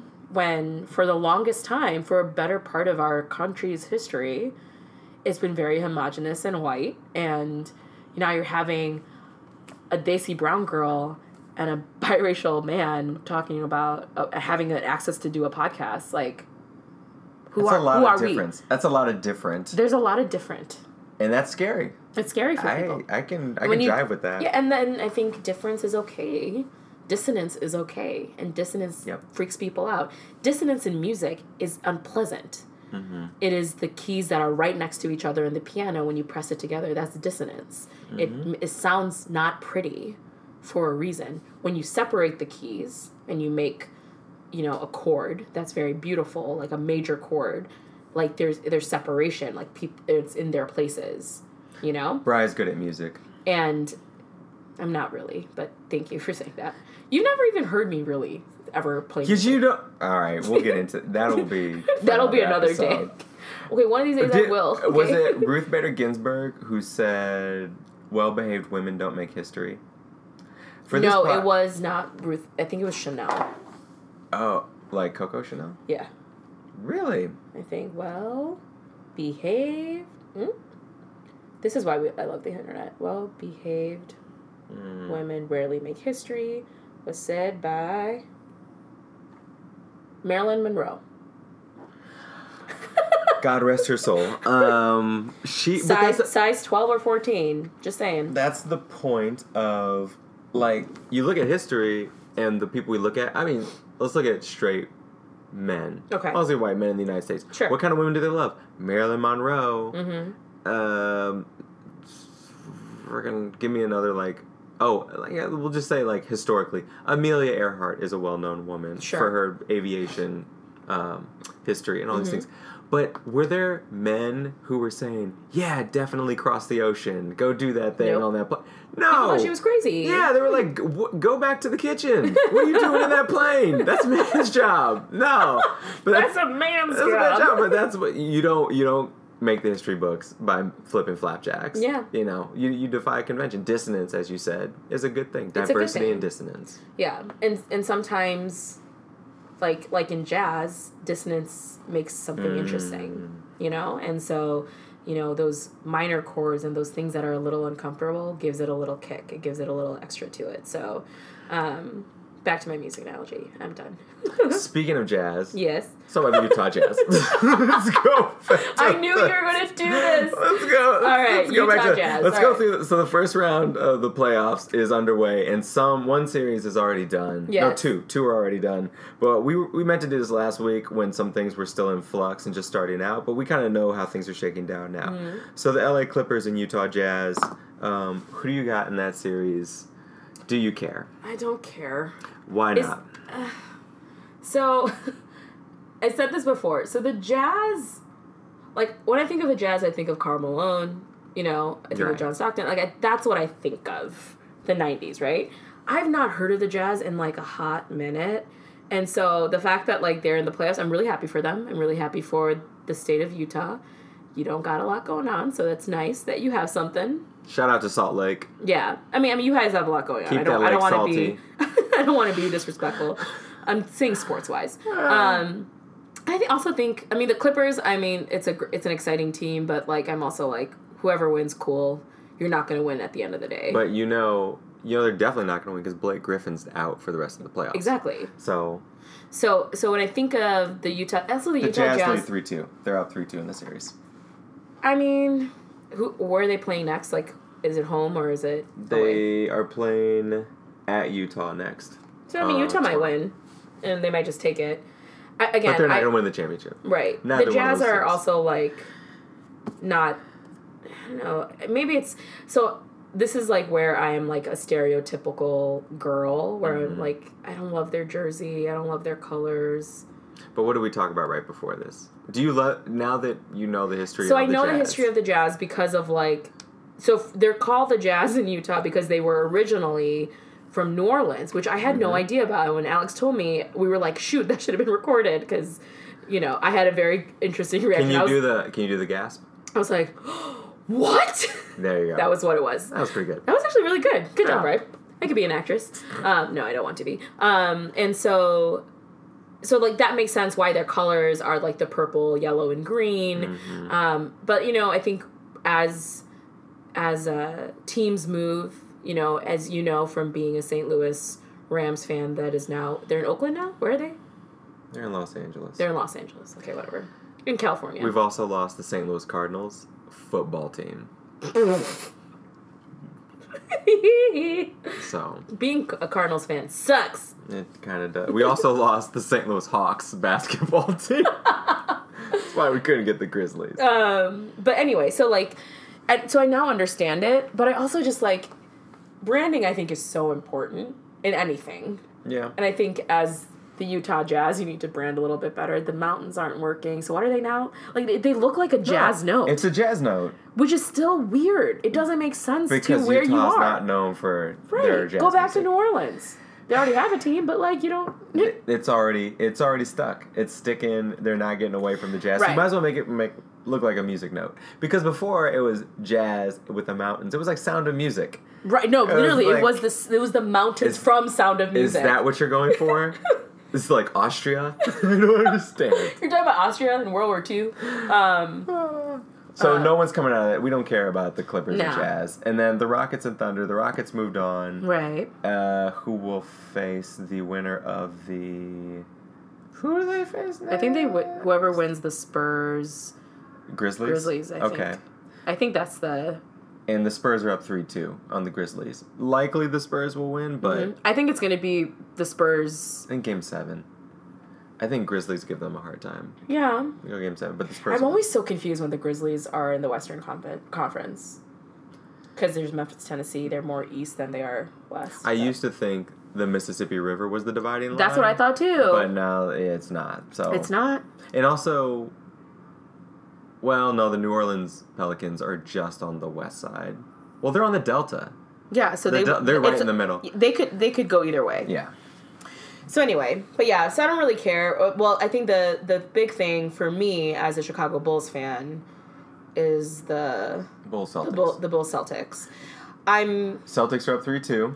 Yep. They were down 0-2. Yes, they were. The Bulls beat them the first 2 games in Boston. Yep. So my sister Reba, love you girl, said it best. She was a luck on our first podcast. She said it best. She's like, only the Chicago Bulls would win 2 games away. That's so true. And come home and lose 2. That's pretty sad. Only the freaking Chicago Bulls. And if you're not up on basketball, the Bulls are the bottom seed in the East. Yep. And the Celtics are the number 1 seed in the East. So it should have been nothing for the Celtics to beat them. Celtics should have swept them. So the Bulls just beating them the first 2 games was amazing. Like, what? And like it wasn't like they were like blowing them out either. It wasn't like they were but it was one of those things where like they had just hustle. What they had was Rondo. Rajon Rondo, yeah. And we don't have him. And that's the problem because he hurt his hand. And he's not going to play in Game 6 either. Yeah. So they could totally lose. Yeah, they are going to lose. I love the Bulls, but as much as I like to call myself a realist, not a pessimist, realistically, they're not going to win. No. But, it is... Good for the I'm proud that they even made it. I was not even expecting that, so there's that.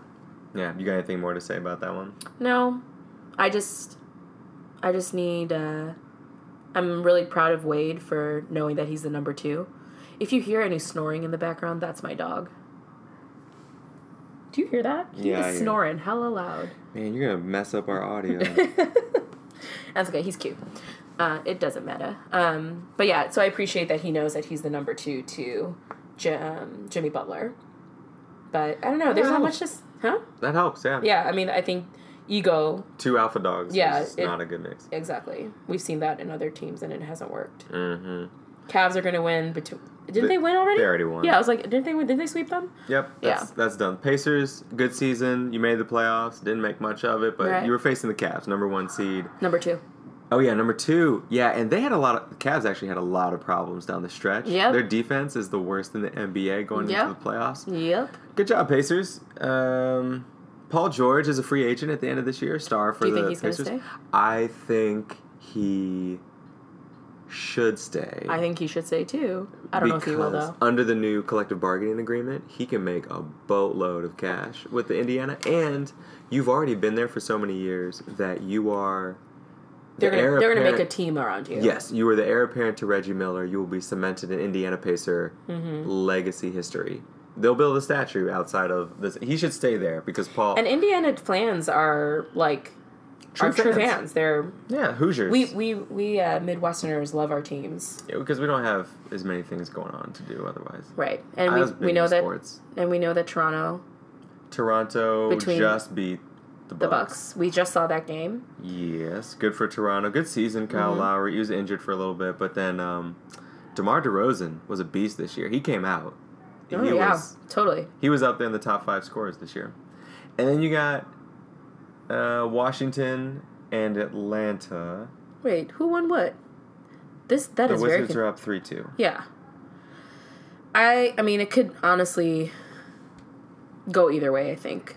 I think it can be. I think they can go a game 7. Of the 20-something, maybe it's like 18 journalists for ESPN who put their playoff predictions out there at the start of the season, every single one of them picked the Wizards to win this series. So if they don't, I mean, I picked the Wizards to win this. Series. But I don't know. I haven't been watching their games, to be honest with you. So. That's fine. Again, I just don't. I'm really more excited for.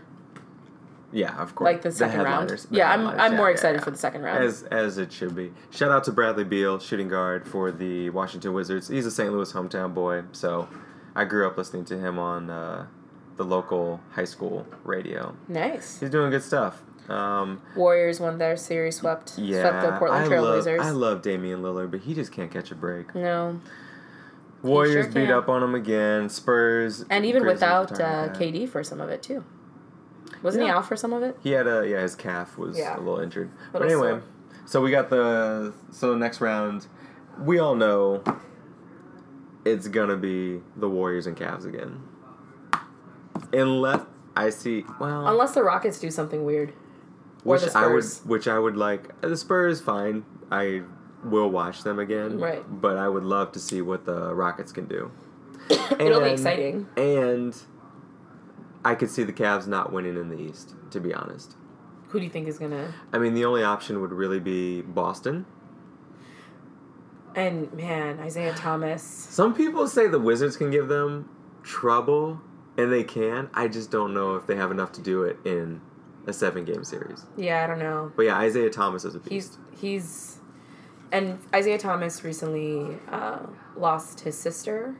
So our condolences to him and his family, because loss regardless of how or when, it sucks. And he played the next day.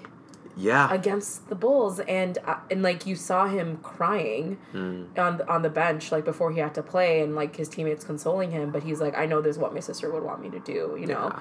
And it just sucks. Like, loss is really hard, and you know he just has such heart in the way he plays, and that's why even if the Bulls lose, which they will, I'm excited for the Celtics. Did you see his post game after Game 3? Was with his kids?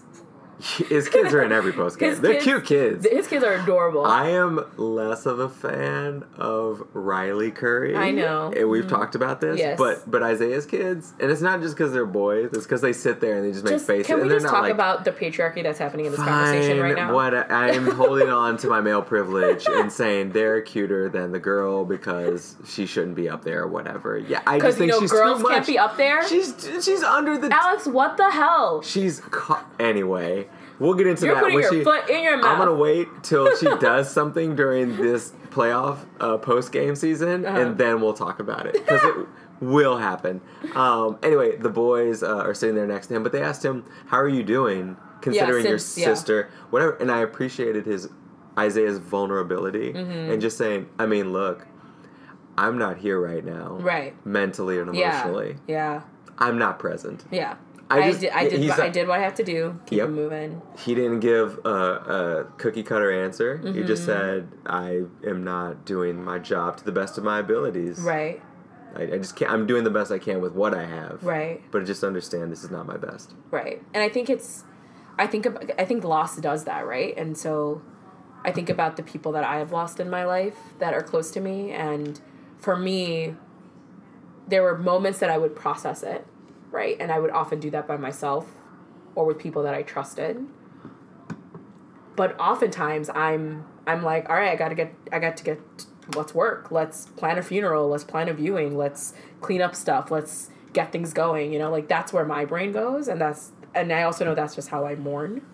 Or like that's just how I also don't eat a lot. So I hope, Isaiah, you're taking care of yourself, because loss is just, any sort of like high stress thing can be a lot. So I hope he's taking care of himself. But he's been looking amazing when he's been playing, and so especially after such a tragic news. And so again, that takes a lot of guts to do. It takes a lot of character to do that. Absolutely.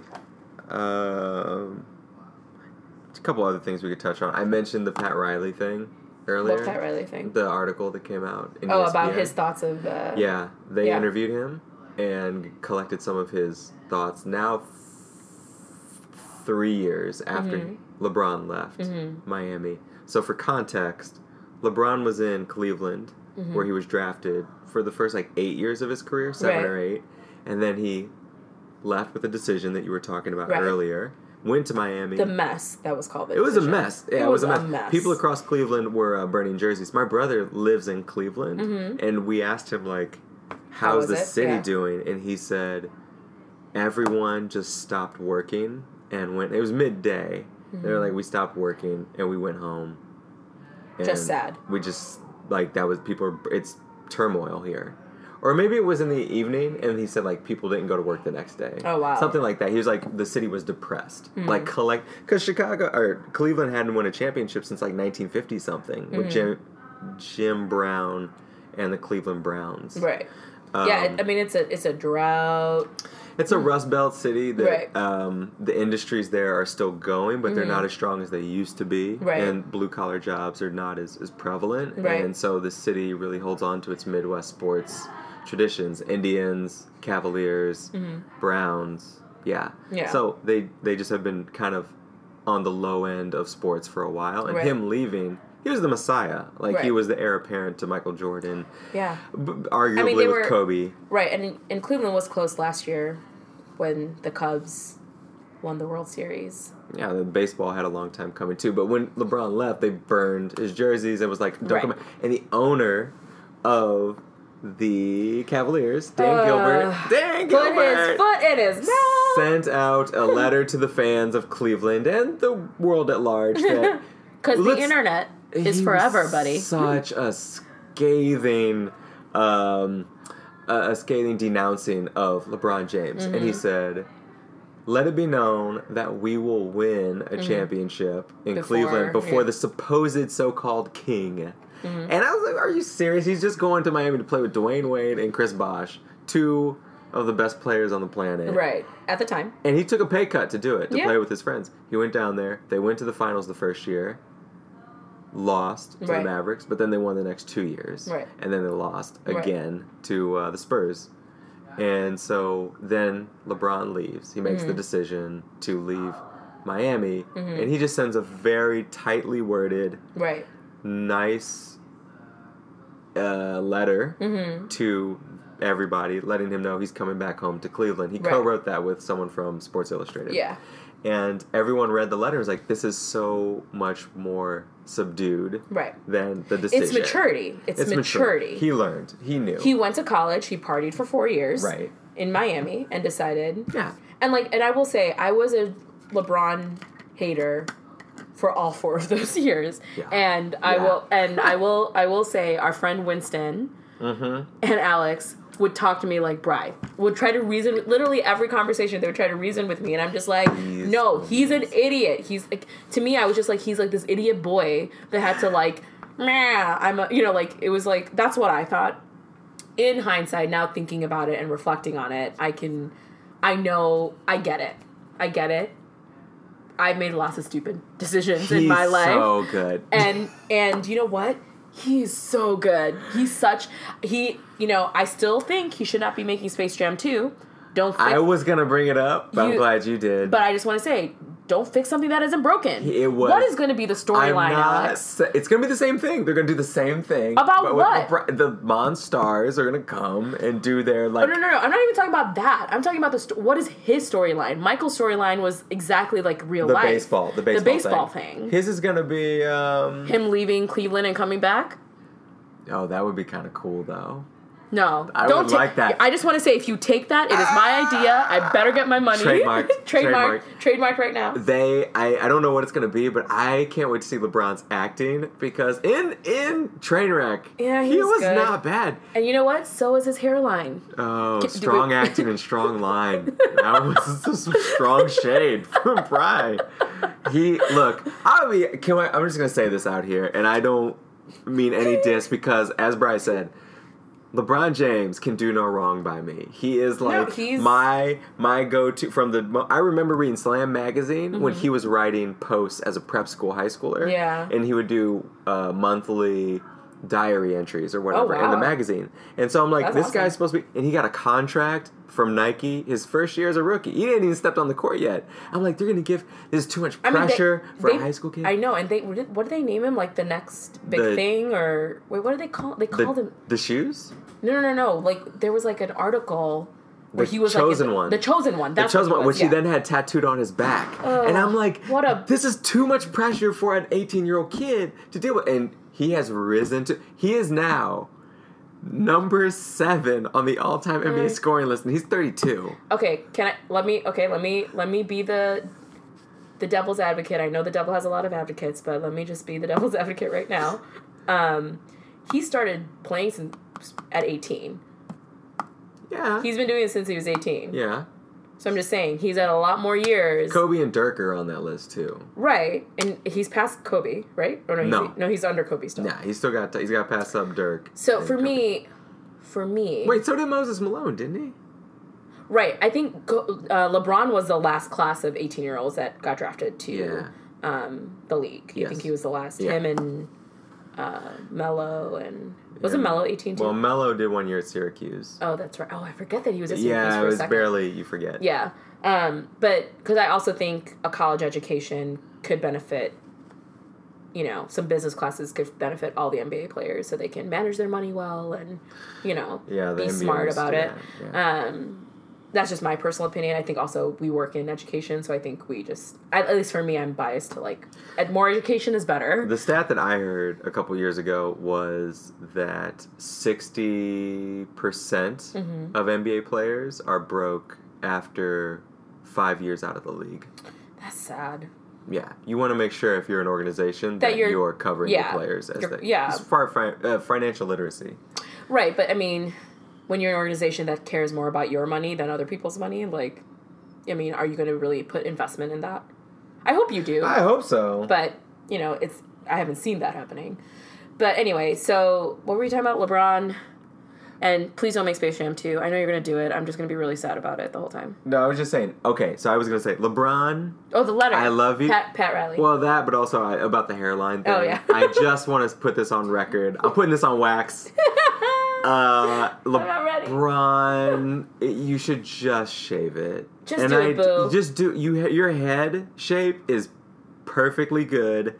Just...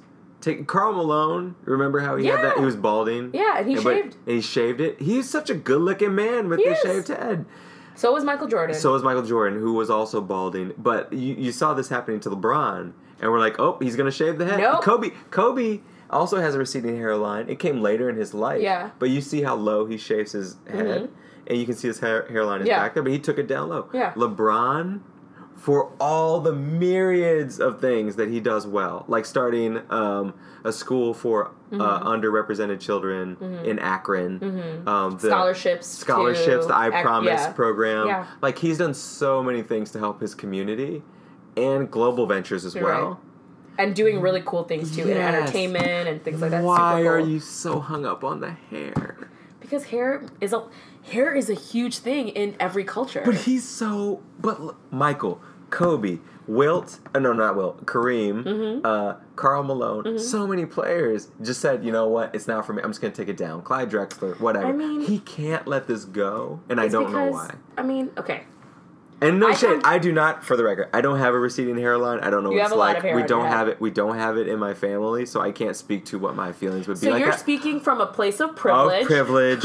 Of my appearance and whatever. I don't have any of the stuff of male pattern balding. I have my days, but but I think you are so strong. He's so strong. I think he embodies, to me, on the outside looking in, embodies confidence. In a man. Right. But you doing this with your hairline suggests to me, I don't want to go any further. I'm not his psychiatrist. I'm not his therapist. I am not his family. And I don't feel comfortable speaking about King James any further than I already have. I'm already intimidated that I said as much as this on the first episode. I'm not even going to edit this out. This is real talk. This is real talk. King James, I think you're awesome. But I need Space you to Jam 2, man. I will not be, Big fan. Keep doing if you sponsor our podcast or whatever, maybe I'll watch it. I hope you win the championship this year. I'm very pro. No, I would hope. I want them to win too. My favorite player is not even. I respect LeBron as the greatest player in the game. Mm-hmm. My favorite player is Kyrie Irving. Well, yeah, his number 2, his Robin to his Batman. Yeah, but I always liked Scottie when Michael was on top too. I got to think about. Well, I think Scottie was great in the Bulls because he knew how to handle all the people. Yeah, he was the leader. He was the leader. Mike was the ego of the team. Mike was the superstar. Yeah, and Scottie was within reach of players. Yeah. In terms of his emotional attention. Yep. Yeah. Or intelligence. Intelligence on the floor. His emotional intelligence on the floor. He was a general. Yeah. Point forward. Yep. Yeah. No, I think Kyrie's amazing as well. I really want the Cavs to take it all because I just want to humble the crap out of the Golden State Warriors. We're assuming that matchup's happening again. Yeah. I'm assuming if that is the case, if it is Golden State versus the Cavs, I want KD to eat his decision that he made himself. Amen. And I want, and the thing is, like, the Cavs will bring it. Did you see? They asked LeBron, if you face the Warriors again, you've been struggling on defense. Mm-hmm. What do you think is going to happen? What do you think is going to happen? Because that Warriors team is stacked. Yeah.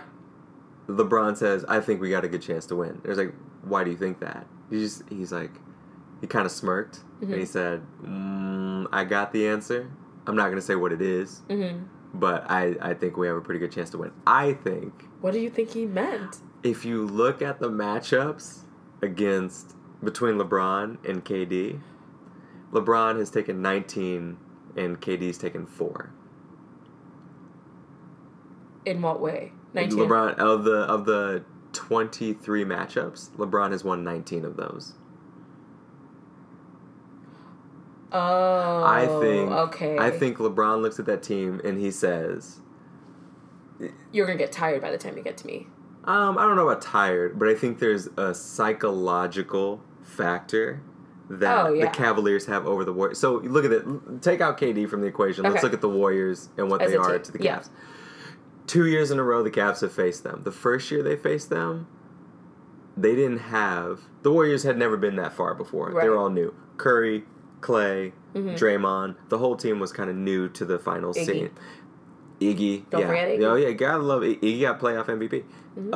LeBron had been to 4 straight finals. So when he got there, he lost Kyrie and KD or Kevin Love to injury, and he still took 2 games away from them when everyone said he's not even. How can they get one? How can they win? Right. Him and Delly and the squad of just like he did his whole career. Right. Look at his squad of guys who just are not top class, and but he takes them up, to the mountaintop, and so you go there and I'm thinking about like J.R. Smith and Tristan Thompson, all of them. People didn't put stock in them like LeBron did. He goes in there, takes 2 games, and people were like, okay, the Warriors won, but LeBron should probably be the playoff MVP. Right. That never Oh, happens. everyone said, yeah. Yeah. He came very close to getting that. And so the Warriors are like, okay, we won. We're humbly accepting this title. The next year, they win. Goes 7 games. Right. And the whole way, the Cavs they get around 3-1 and end up winning the series. Yeah. The first team in NBA history to come back from 3-1 to win an NBA Finals. Right. And you see that block that LeBron has on Curry in Game 6, and he talks down. He turns and mean mugs him. And I'm not gonna lie, that was... I don't even think he's that attractive, but that was really hot. I didn't even want to... Like, the sportsman in me was like, that's not very nice. But the competitor in me was like, yeah. Tell him what's up. Yeah. This is what time it is. Is this your arena? I don't really care. Oh, that's cute. Yeah. And so you get in their head psychologically. They did the Halloween party where they had something like tombstones with like R.I.P. Curry and Thompson on it. So psychologically there's that thing there. And then they won with Kyrie's clutch shot at the end. So you already took this title from them 1 year. You probably should have taken it the year before. Right. But injury was what it was. Right. Now to come in to the third matchup, I believe, and I think the Cavs believe, the Warriors are stacked with talent. Curry, Thompson, Draymond, Iggy, KD. Right. You have all the talent in the world and a coaching staff that is second to none. Amazing. I'll say it's probably the best coaching staff in the league. Yeah. I would say Luke Walton left, but Mike Brown brings something to the table too. There's good experience on that bench. The heart is not there. Yeah. KD the was hunger not to want it. Is not KD there is not a vocal leader. And we saw that in Oklahoma City. Yeah. And so he left and he joins a team that also doesn't have vocal leaders. It's a bunch of quiet quote unquote basketball and players. There's nothing wrong with that because you see Kawhi Leonard do the same thing when he is. And Kawhi is like, he's an assassin when he is on. Yes, but Kawhi brings something different. His action on the court goes both sides of the ball. His offense and defense are both so strong that you see this guy hustle. It doesn't need words because it transcends words. Whereas Curry, and this is what a lot of players have beef with Curry about. This is what I heard recently, because Curry doesn't play the defense side of the ball. No, he just does a bunch of points. That's about it. Yeah, he'll drill threes all day, but I want to take Curry to task. Right. You know, I go in, I want to take him under the basket and score on him. He won't do Curry's that. not on. He doesn't want to guard Which Kyrie. is why, coming back to Russell Westbrook, he's not only putting up 30, he's also defending. He's defending. And he's putting it up. He's a workhorse. Yeah. And Westbrook was always the vocal leader of that team. One of the vocal leaders. Kevin Durant, that wasn't his role. Right. And so... And everyone has different leadership styles, so, like, that's totally cool. But I think there is truth to that. The Cavs look at the Warriors and say, I see you again atop your Western Conference. Here we are again. And your privileged upbringing. And do we want to get into... We'll just say it plainly. Curry and Thompson both had fathers who were NBA players. Yeah. And there's nothing wrong with that. It doesn't make them less, gritty or whatever in the... It's just a different... Like, I just think of street ball that we played when we were growing up. Mm-hmm. To... I don't know what they played like. You know, I don't know what prep school or high schools that they went to I don't know. Well, I think look at what age all these players are. Similar to us. Who did we look at post-Jordan era? What's his face? Allen Iverson. Allen Iverson. AI was the guy who transcended street and basketball. Mm-hmm. And he was outside the mold of Michael Jordan. Yeah. And he was like straight urban. Right. And he was... And Michael, but that's the other thing too. Michael also had privileged upbringing too. He had parents. Rural Carolina. Yeah. Privileged, like he was middle class. Nuclear household. Yeah. Allen Iverson. Yeah, he has single parent household. Mm-hmm. And so you look at LeBron, single parent household. Mm-hmm. You look at grown up in Akron. Even when he was with Miami, Dwayne Wade, single parent household. Mm-hmm. Mother from Chicago, Southside. There you go. Mm-hmm. He didn't come from those kinds of backgrounds. So you look at Curry, you look at Thompson, who have a little bit more. Yeah, and so it was. So I wonder if that is like that plays into their personality. Yeah, it does. Because it does. Of how vocal or not vocal they are on the court. Yeah. So I just think that's an interesting. Yeah, I think it's something that I didn't realize until I realized it, and I was like, oh, that's like, it's interesting to know that there are people in the league, like, I think of like Michael Jordan's kids. I mean, they're not very good basketball players that I can think of comparatively to him, of course, but like, even simply thinking of LeBron's kids, they're really good basketball players. They like, are. They're very, very good. They are like their daddy. And those genes carried over. Yeah, and like what is their grit and their style of play going to be like if they were to be in the league? Would it be different? Would it be the same? It's a good chance they will be. Yeah, and so yeah, I mean, the way they're playing, I've just seen a few like 10-second clips, and I'm like, dang. Yeah, if the growth spurts hit. Oof.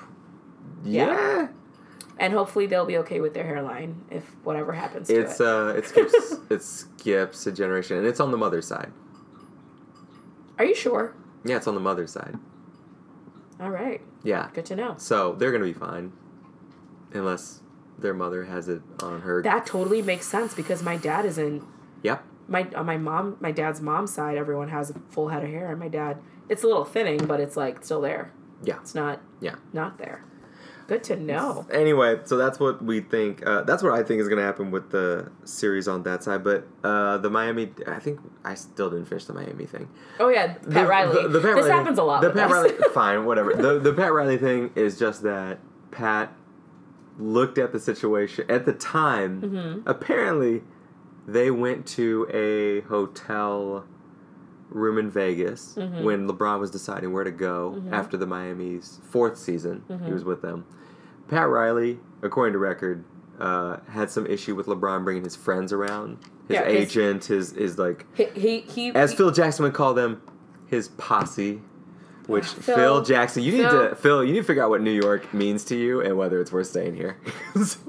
I loved you as my coach for some time, but that's about it. Phil Jackson, you need to figure some things out. Man, I need to take some social justice courses. I have some zones you can take. He's so set in his ways, but anyway. I mean, he's a Zen master, right? And you can't take that away from him. Nope. Pat Riley was like, "Let me go to Vegas and court LeBron."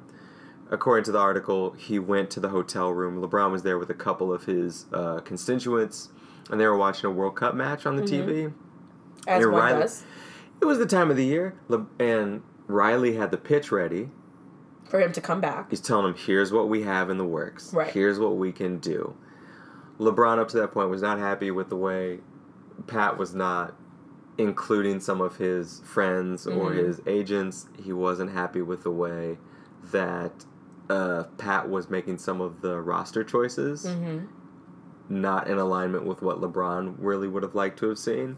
And so he's making this pitch to LeBron, and he's halfway distracted by the TV. Both of them are kind of like back and forth between what's being said in the TV. Right. So Riley had to ask them, can you all turn off the TV or turn it down or something like that? And so, but apparently he had the trophies, the 2 trophies, sitting on a cart in the hallway, about to roll them into the suite.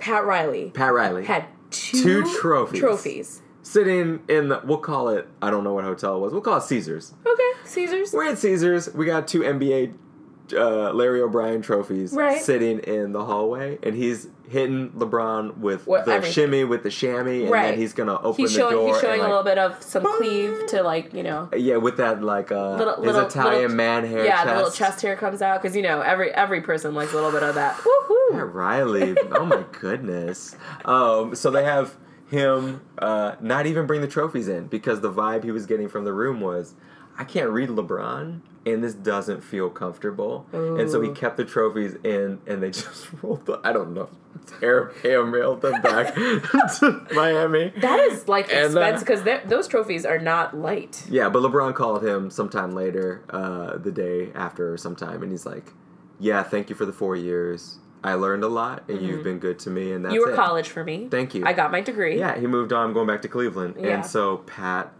admittedly said, I took it real personal. I was enraged, and it took a friend of mine to talk me out of giving a Dan Gilbert-like response. Oh, yeah. And I almost did, and I'm glad I didn't. No. And he says now... Because you would be eating your words. He looks at LeBron now, and he goes, I totally get why he went back. Yeah. Yeah. He needed it. And everyone needs sometimes that time away to grow, to figure stuff out. Yeah. You know, to figure out who he is. Yeah. You know, that stuff is hard. It's not easy to... Like, I just think about, you know, us in our 20s, like, the things that we needed to do to be who we are today. And what things we need to do now, who we are going to be in 5 years from now, 10 years from now. And so, and to do all of that in the public eye, like, that's hard. He's done it his way. And people have criticized him for it the whole way through. And I have too. I have been one of those critics. And I will still say that I think the decision was still the most stupidest thing. And I think he would even say it wasn't probably the smartest thing in the world. But he learned from it. He got some rings out of it. Yeah. And, you know, he's got another one in Cleveland, so he's good. He is, in this playoff season, nearing the record for most playoff points all time in NBA history. Oh, wow. I did not know that. I heard this the amount of facts that you know in your brain, specifically about the NBA, like, is kind of staggering. It's all internet, 21st century. I know, but, like, thanks, you remember Al Gore. it. Al Gore, you Thanks, the man. Al Gore, for making the internet. You are welcome to come to our podcast. He whenever. did win the popular vote. I just want to remind you. Which is in the same company as Hillary Rodham Clinton. It's a tough year, 2016. 2016 was not great for us. R.I.P. What do you want to do? I don't know. I think we maybe do we want to do our dope person of the week? That's where we're at. Let's do it. Do you want to go or do you want me to go? I think yours is a good intro. To what? Because it dovetails. Right, because we did talk about this. So, my dope person of the week is Jeremy Lin. Jeremy Lin, for those of you who don't know, is a basketball player, the first American-born Asian-American basketball player in the NBA. So, for those who, like, the name, if it's familiar, if you think of Linsanity, kind of happened in, like, 2011, 2012. That was a long time ago. Yeah, it was a while ago. It was when I first came here. Carmelo Anthony was out because of injury, because Carmelo has bad juju, in my opinion, but... We'll talk about that another day. Yeah, I feel lots of ways about that. But anyway, so Carmelo was out, and, you know, Jeremy Lin came out of the bench and really became a star. And here in New York, you know, people just loved him. Specifically, the PETA community, the Asian Pacific Islander Desi community, loved him because it was great to see an American-born Asian American rocking it in the league, in a league that all of us actually grew up watching and identified with and was part of our everyday culture, even though we were not necessarily always represented in the league. So he was our representation of it. Yes, there were other Asians in the league in the NBA, but he was the first American-born one. So that's just history about who Jeremy Lin is. So after he played for the Knicks, he's played for other teams. So currently he plays for the Brooklyn Nets. I was going to say the New York Nets. I'm like, that doesn't make sense. It was close enough. So I'm going to pull this up because I want to make sure that Jeremy... I don't want to do this. There we go. So about earlier this month, Jeremy, again, he's obviously not playing in the playoffs. He's kind of hanging out. I actually saw him after I saw this post, which was kind of cool, walking down 6th Ave when I wanted to say hi, but I got scared. I got really scared. I texted Alex. I didn't know what to do. Bragg gets... when it's someone really important to her... She has a lot of, like, feelings. And I also just don't know how to talk. Doesn't know how to talk. She runs into people in New York City that, a lot. And I'm just like, I'm just going to walk away. So anyway, he posted on Instagram a picture of him, and I think with other people, and in the picture, he threw up some signs with his hands. And those signs... Oftentimes, the way that it looked, I haven't seen the picture, but from what I've read, it looked like a sign that someone from the Divine Nine fraternity would put up, right? And so he got some flack for that, rightfully so. He's not part of a Divine Nine fraternity. He is not black. He may understand and appreciate the hip-hop culture and the black culture, but that's not, that's not who you are. So, like, you don't know what you're talking about. So, there was a lot of people that were like, what are you doing, Jeremy Lin? You're stupid for doing this. And so he immediately took it down and put an Instagram apology.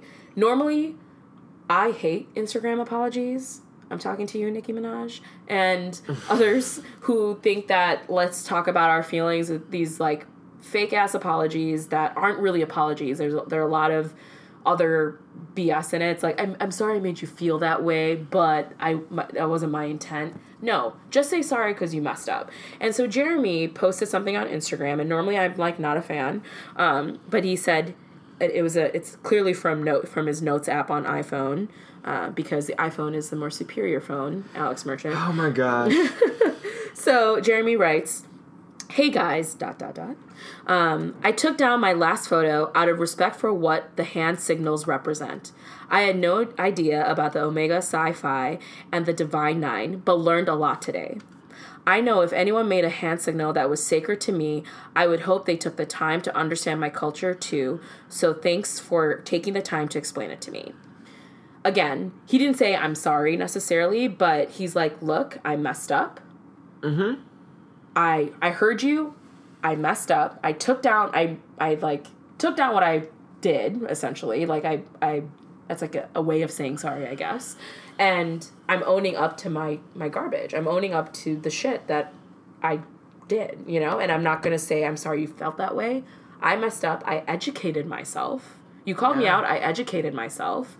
And I'm going to let you know that I did this, and I'm taking responsibility for my stuff. And I think that takes... Again, he didn't say I'm sorry. I would have liked that. Again, this apology isn't perfect. But I really appreciate, as someone who is in the limelight in some way, shape, or form, is teaching people to own your garbage, take some ownership of what you're doing, apologize for it genuinely, do some educating, and do better. So I appreciate Jeremy Lin for being that way. So he's my dope person of the week. I mean, there's other dope people, like specifically Serena Williams, for being just the baddest and the coolest chick in the game, and other folks out there. But I just wanted to, and just for all the women who helped get Bill O'Reilly out. You're also dope people in my eyes. Yeah. But I really appreciated that apology, and it just seemed genuine. It sounded like something he would say, and I appreciate that.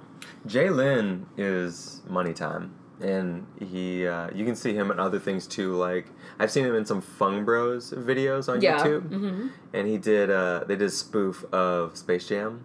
Yes. With Jeremy Lin, mm-hmm. which his acting was like, okay. Yeah. Good He's done some stuff with Wong Fu Productions, which is also a really great YouTube trio. Wong Fu Productions from California. Y'all are awesome. 626. Yeah, so they are great, and so he's done stuff with them too, which has been pretty cool. Yeah, I enjoy Jeremy Lin. He's been a good presence in the NBA ever since he came on the scene. Mm-hmm. So he's added something to the mix for sure. And people think he's like corny because his mom decides everything for him. I'm like, shoot. Is that true? Well, I think his mom is like his manager or something like that, or like is involved. And I'm just like, she's a mom. Yeah. And she's. And, not to be stereotypical, but APITA moms are, involved. Like, my mom... You got break. What does APITA mean? APITA, I'm going to say this a lot. APITA is Asian Pacific Islander Desi American. So that it when you say Asian Americans, sometimes people who look like me don't necessarily feel like they're Asian enough. Because they don't maybe phenotypically look Asian. What does phenotypically mean? Oh, my God. Like, physically... You're throwing out, biology You know terms. what? No, let me tell you something. This is why the internet exists, so I want y'all to Google it. But APITA is something I would love to explain, just because I think the Asian identity is very vast and oftentimes is clumped up into this one thing. And this is why the model minority myth exists, something else that you should all Google and learn how and why it came to be as a way to separate and pit against the black and brown and communities, the minority communities, the marginalized communities of America. And so, but anyway, that's what APITA means. And I identify as APITA, as an Asian specifically, because I'm from South Asia, and Desi because that kind of encompasses people kind of look like me in some sense. So from Bangladesh, Sri Lanka, Malaysia, Pakistan, India, and anywhere else. Yeah. The Middle East too. There's folks who may identify as Desi. It's a thing. Actually, anyway. I didn't know that. The Middle East also. Well, Middle East exists in Asia, so like you can technically. That's true. Yeah. But they're not necessarily Desi. They would be identified as like Persian or you know like a little bit more specific and ethnicity wise, racially wise. I also think people in the United States, besides like the anti-Muslim rhetoric going on, I think geographically have a hard time knowing where to place the Middle East. Well, because it's for the longest time the Middle East has always been the enemy. Right. Like for as long as I can remember. It's been the other. Yeah, they've always been. You talk about the continents. You talk about Europe. You talk about Asia. As you were saying, phenotypically, people think of Asians as Eastern cultures. Eastern Asian. Yeah. Maybe Eastern Asia. Maybe Southern. If you expand that to India, I think just Americans in general with geography, world geography, are not great. Well, I mean, there was a person who was Asian. It was an Asian person told me, "You're not Asian." I'm like, "Where do you think India is, dude?" Oh gosh.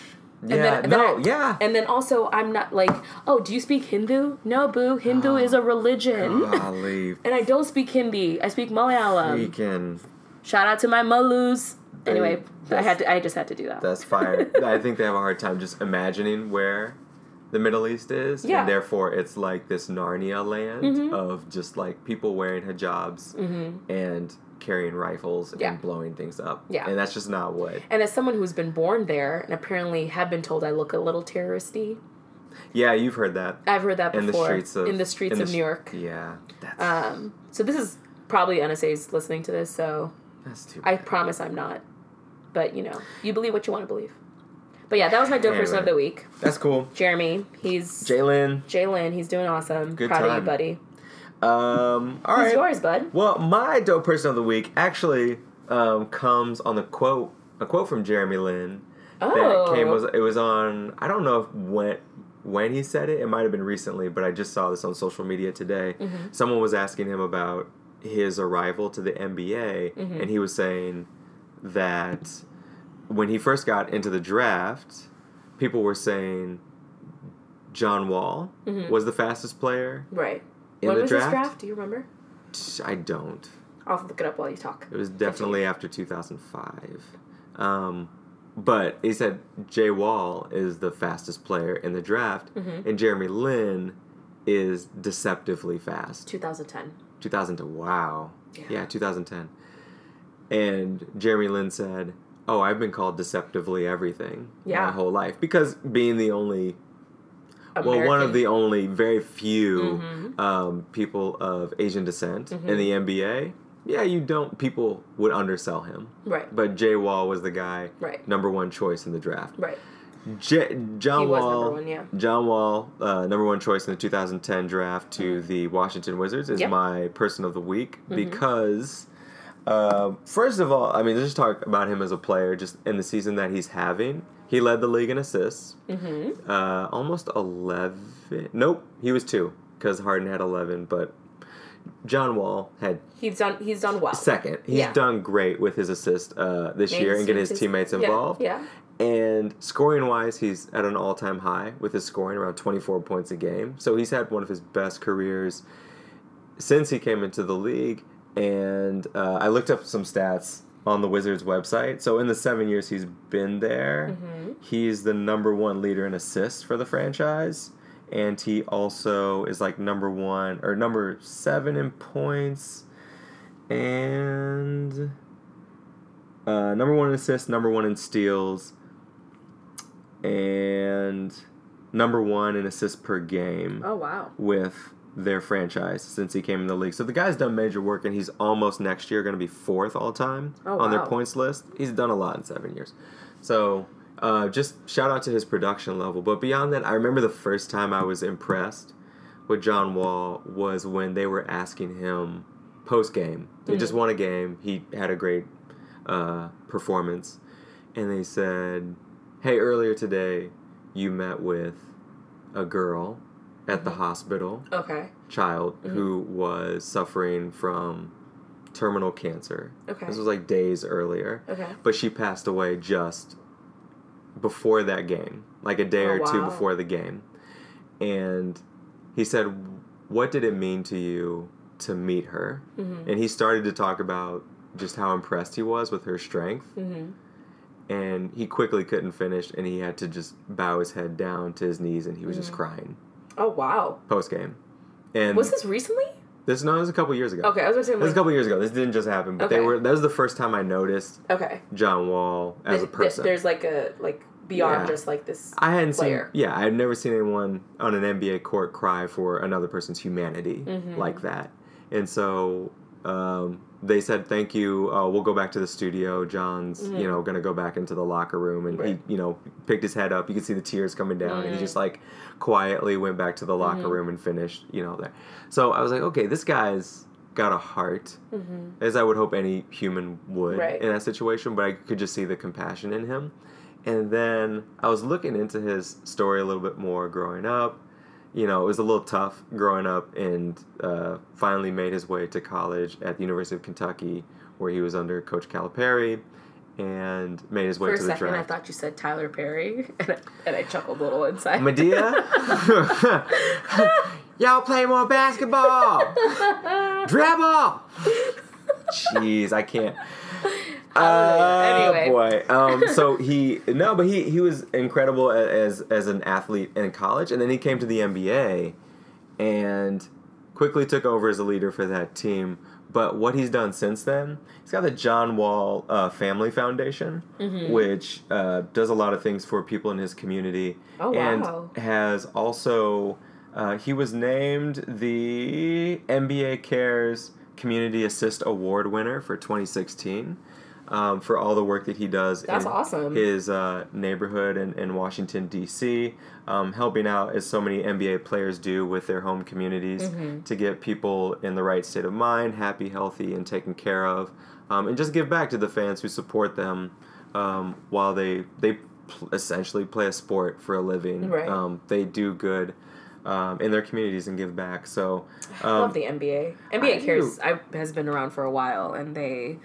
such a cool organization that does good. Yeah. And so John, just in looking through some of the things that he's done in the past year with kids and other groups in the community, I've just been really impressed with his philanthropy. I mean, he's a fly dresser too, so he auctioned off his clothes for charity. I mean, not as good as Russell Westbrook, which is oh my God, his year was amazing. I don't care about it on the court.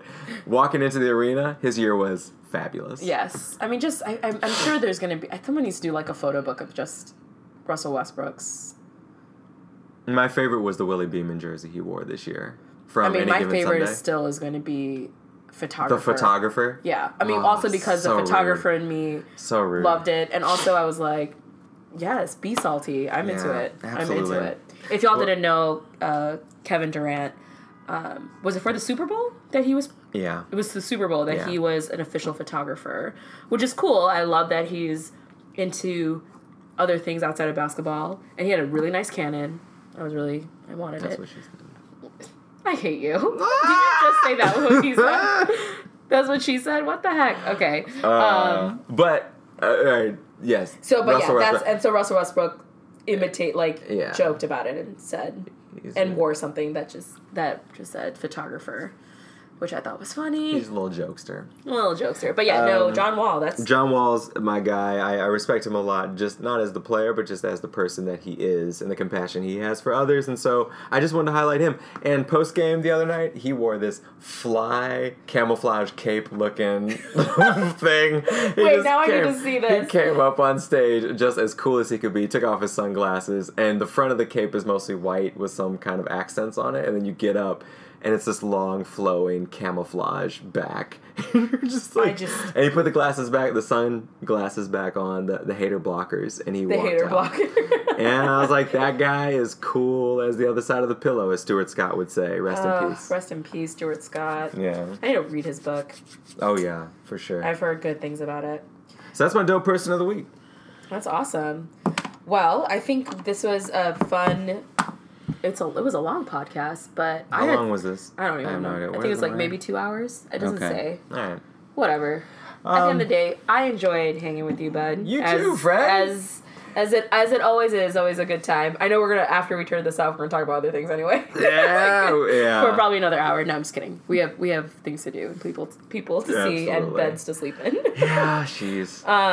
Thanks everybody. Yeah, thanks for coming and listening to us. And if you've made it this far, you're a champ in my book. Yeah, this is probably gonna be the longest one because we were still trying to get our bearings, but.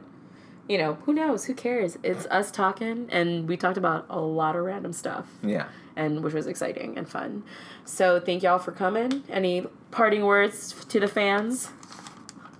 Nice to meet everyone. Okay, why are you so awkward? I don't have any words. He's the worst. So I guess I will part for all of us to just say... Say the thing. What thing? It's right. Which one? So we're trying to do it naturally. Okay, I'll do it naturally when it feels right. But truly, thank you to everyone who's encouraged us to do this. I think we want to give a shout out to them. Yeah. For thinking of us and for believing in us. Aww. But also for sticking around and listening to us as long as you have. So we hope we'll see you next week. So, catch you later. See y'all.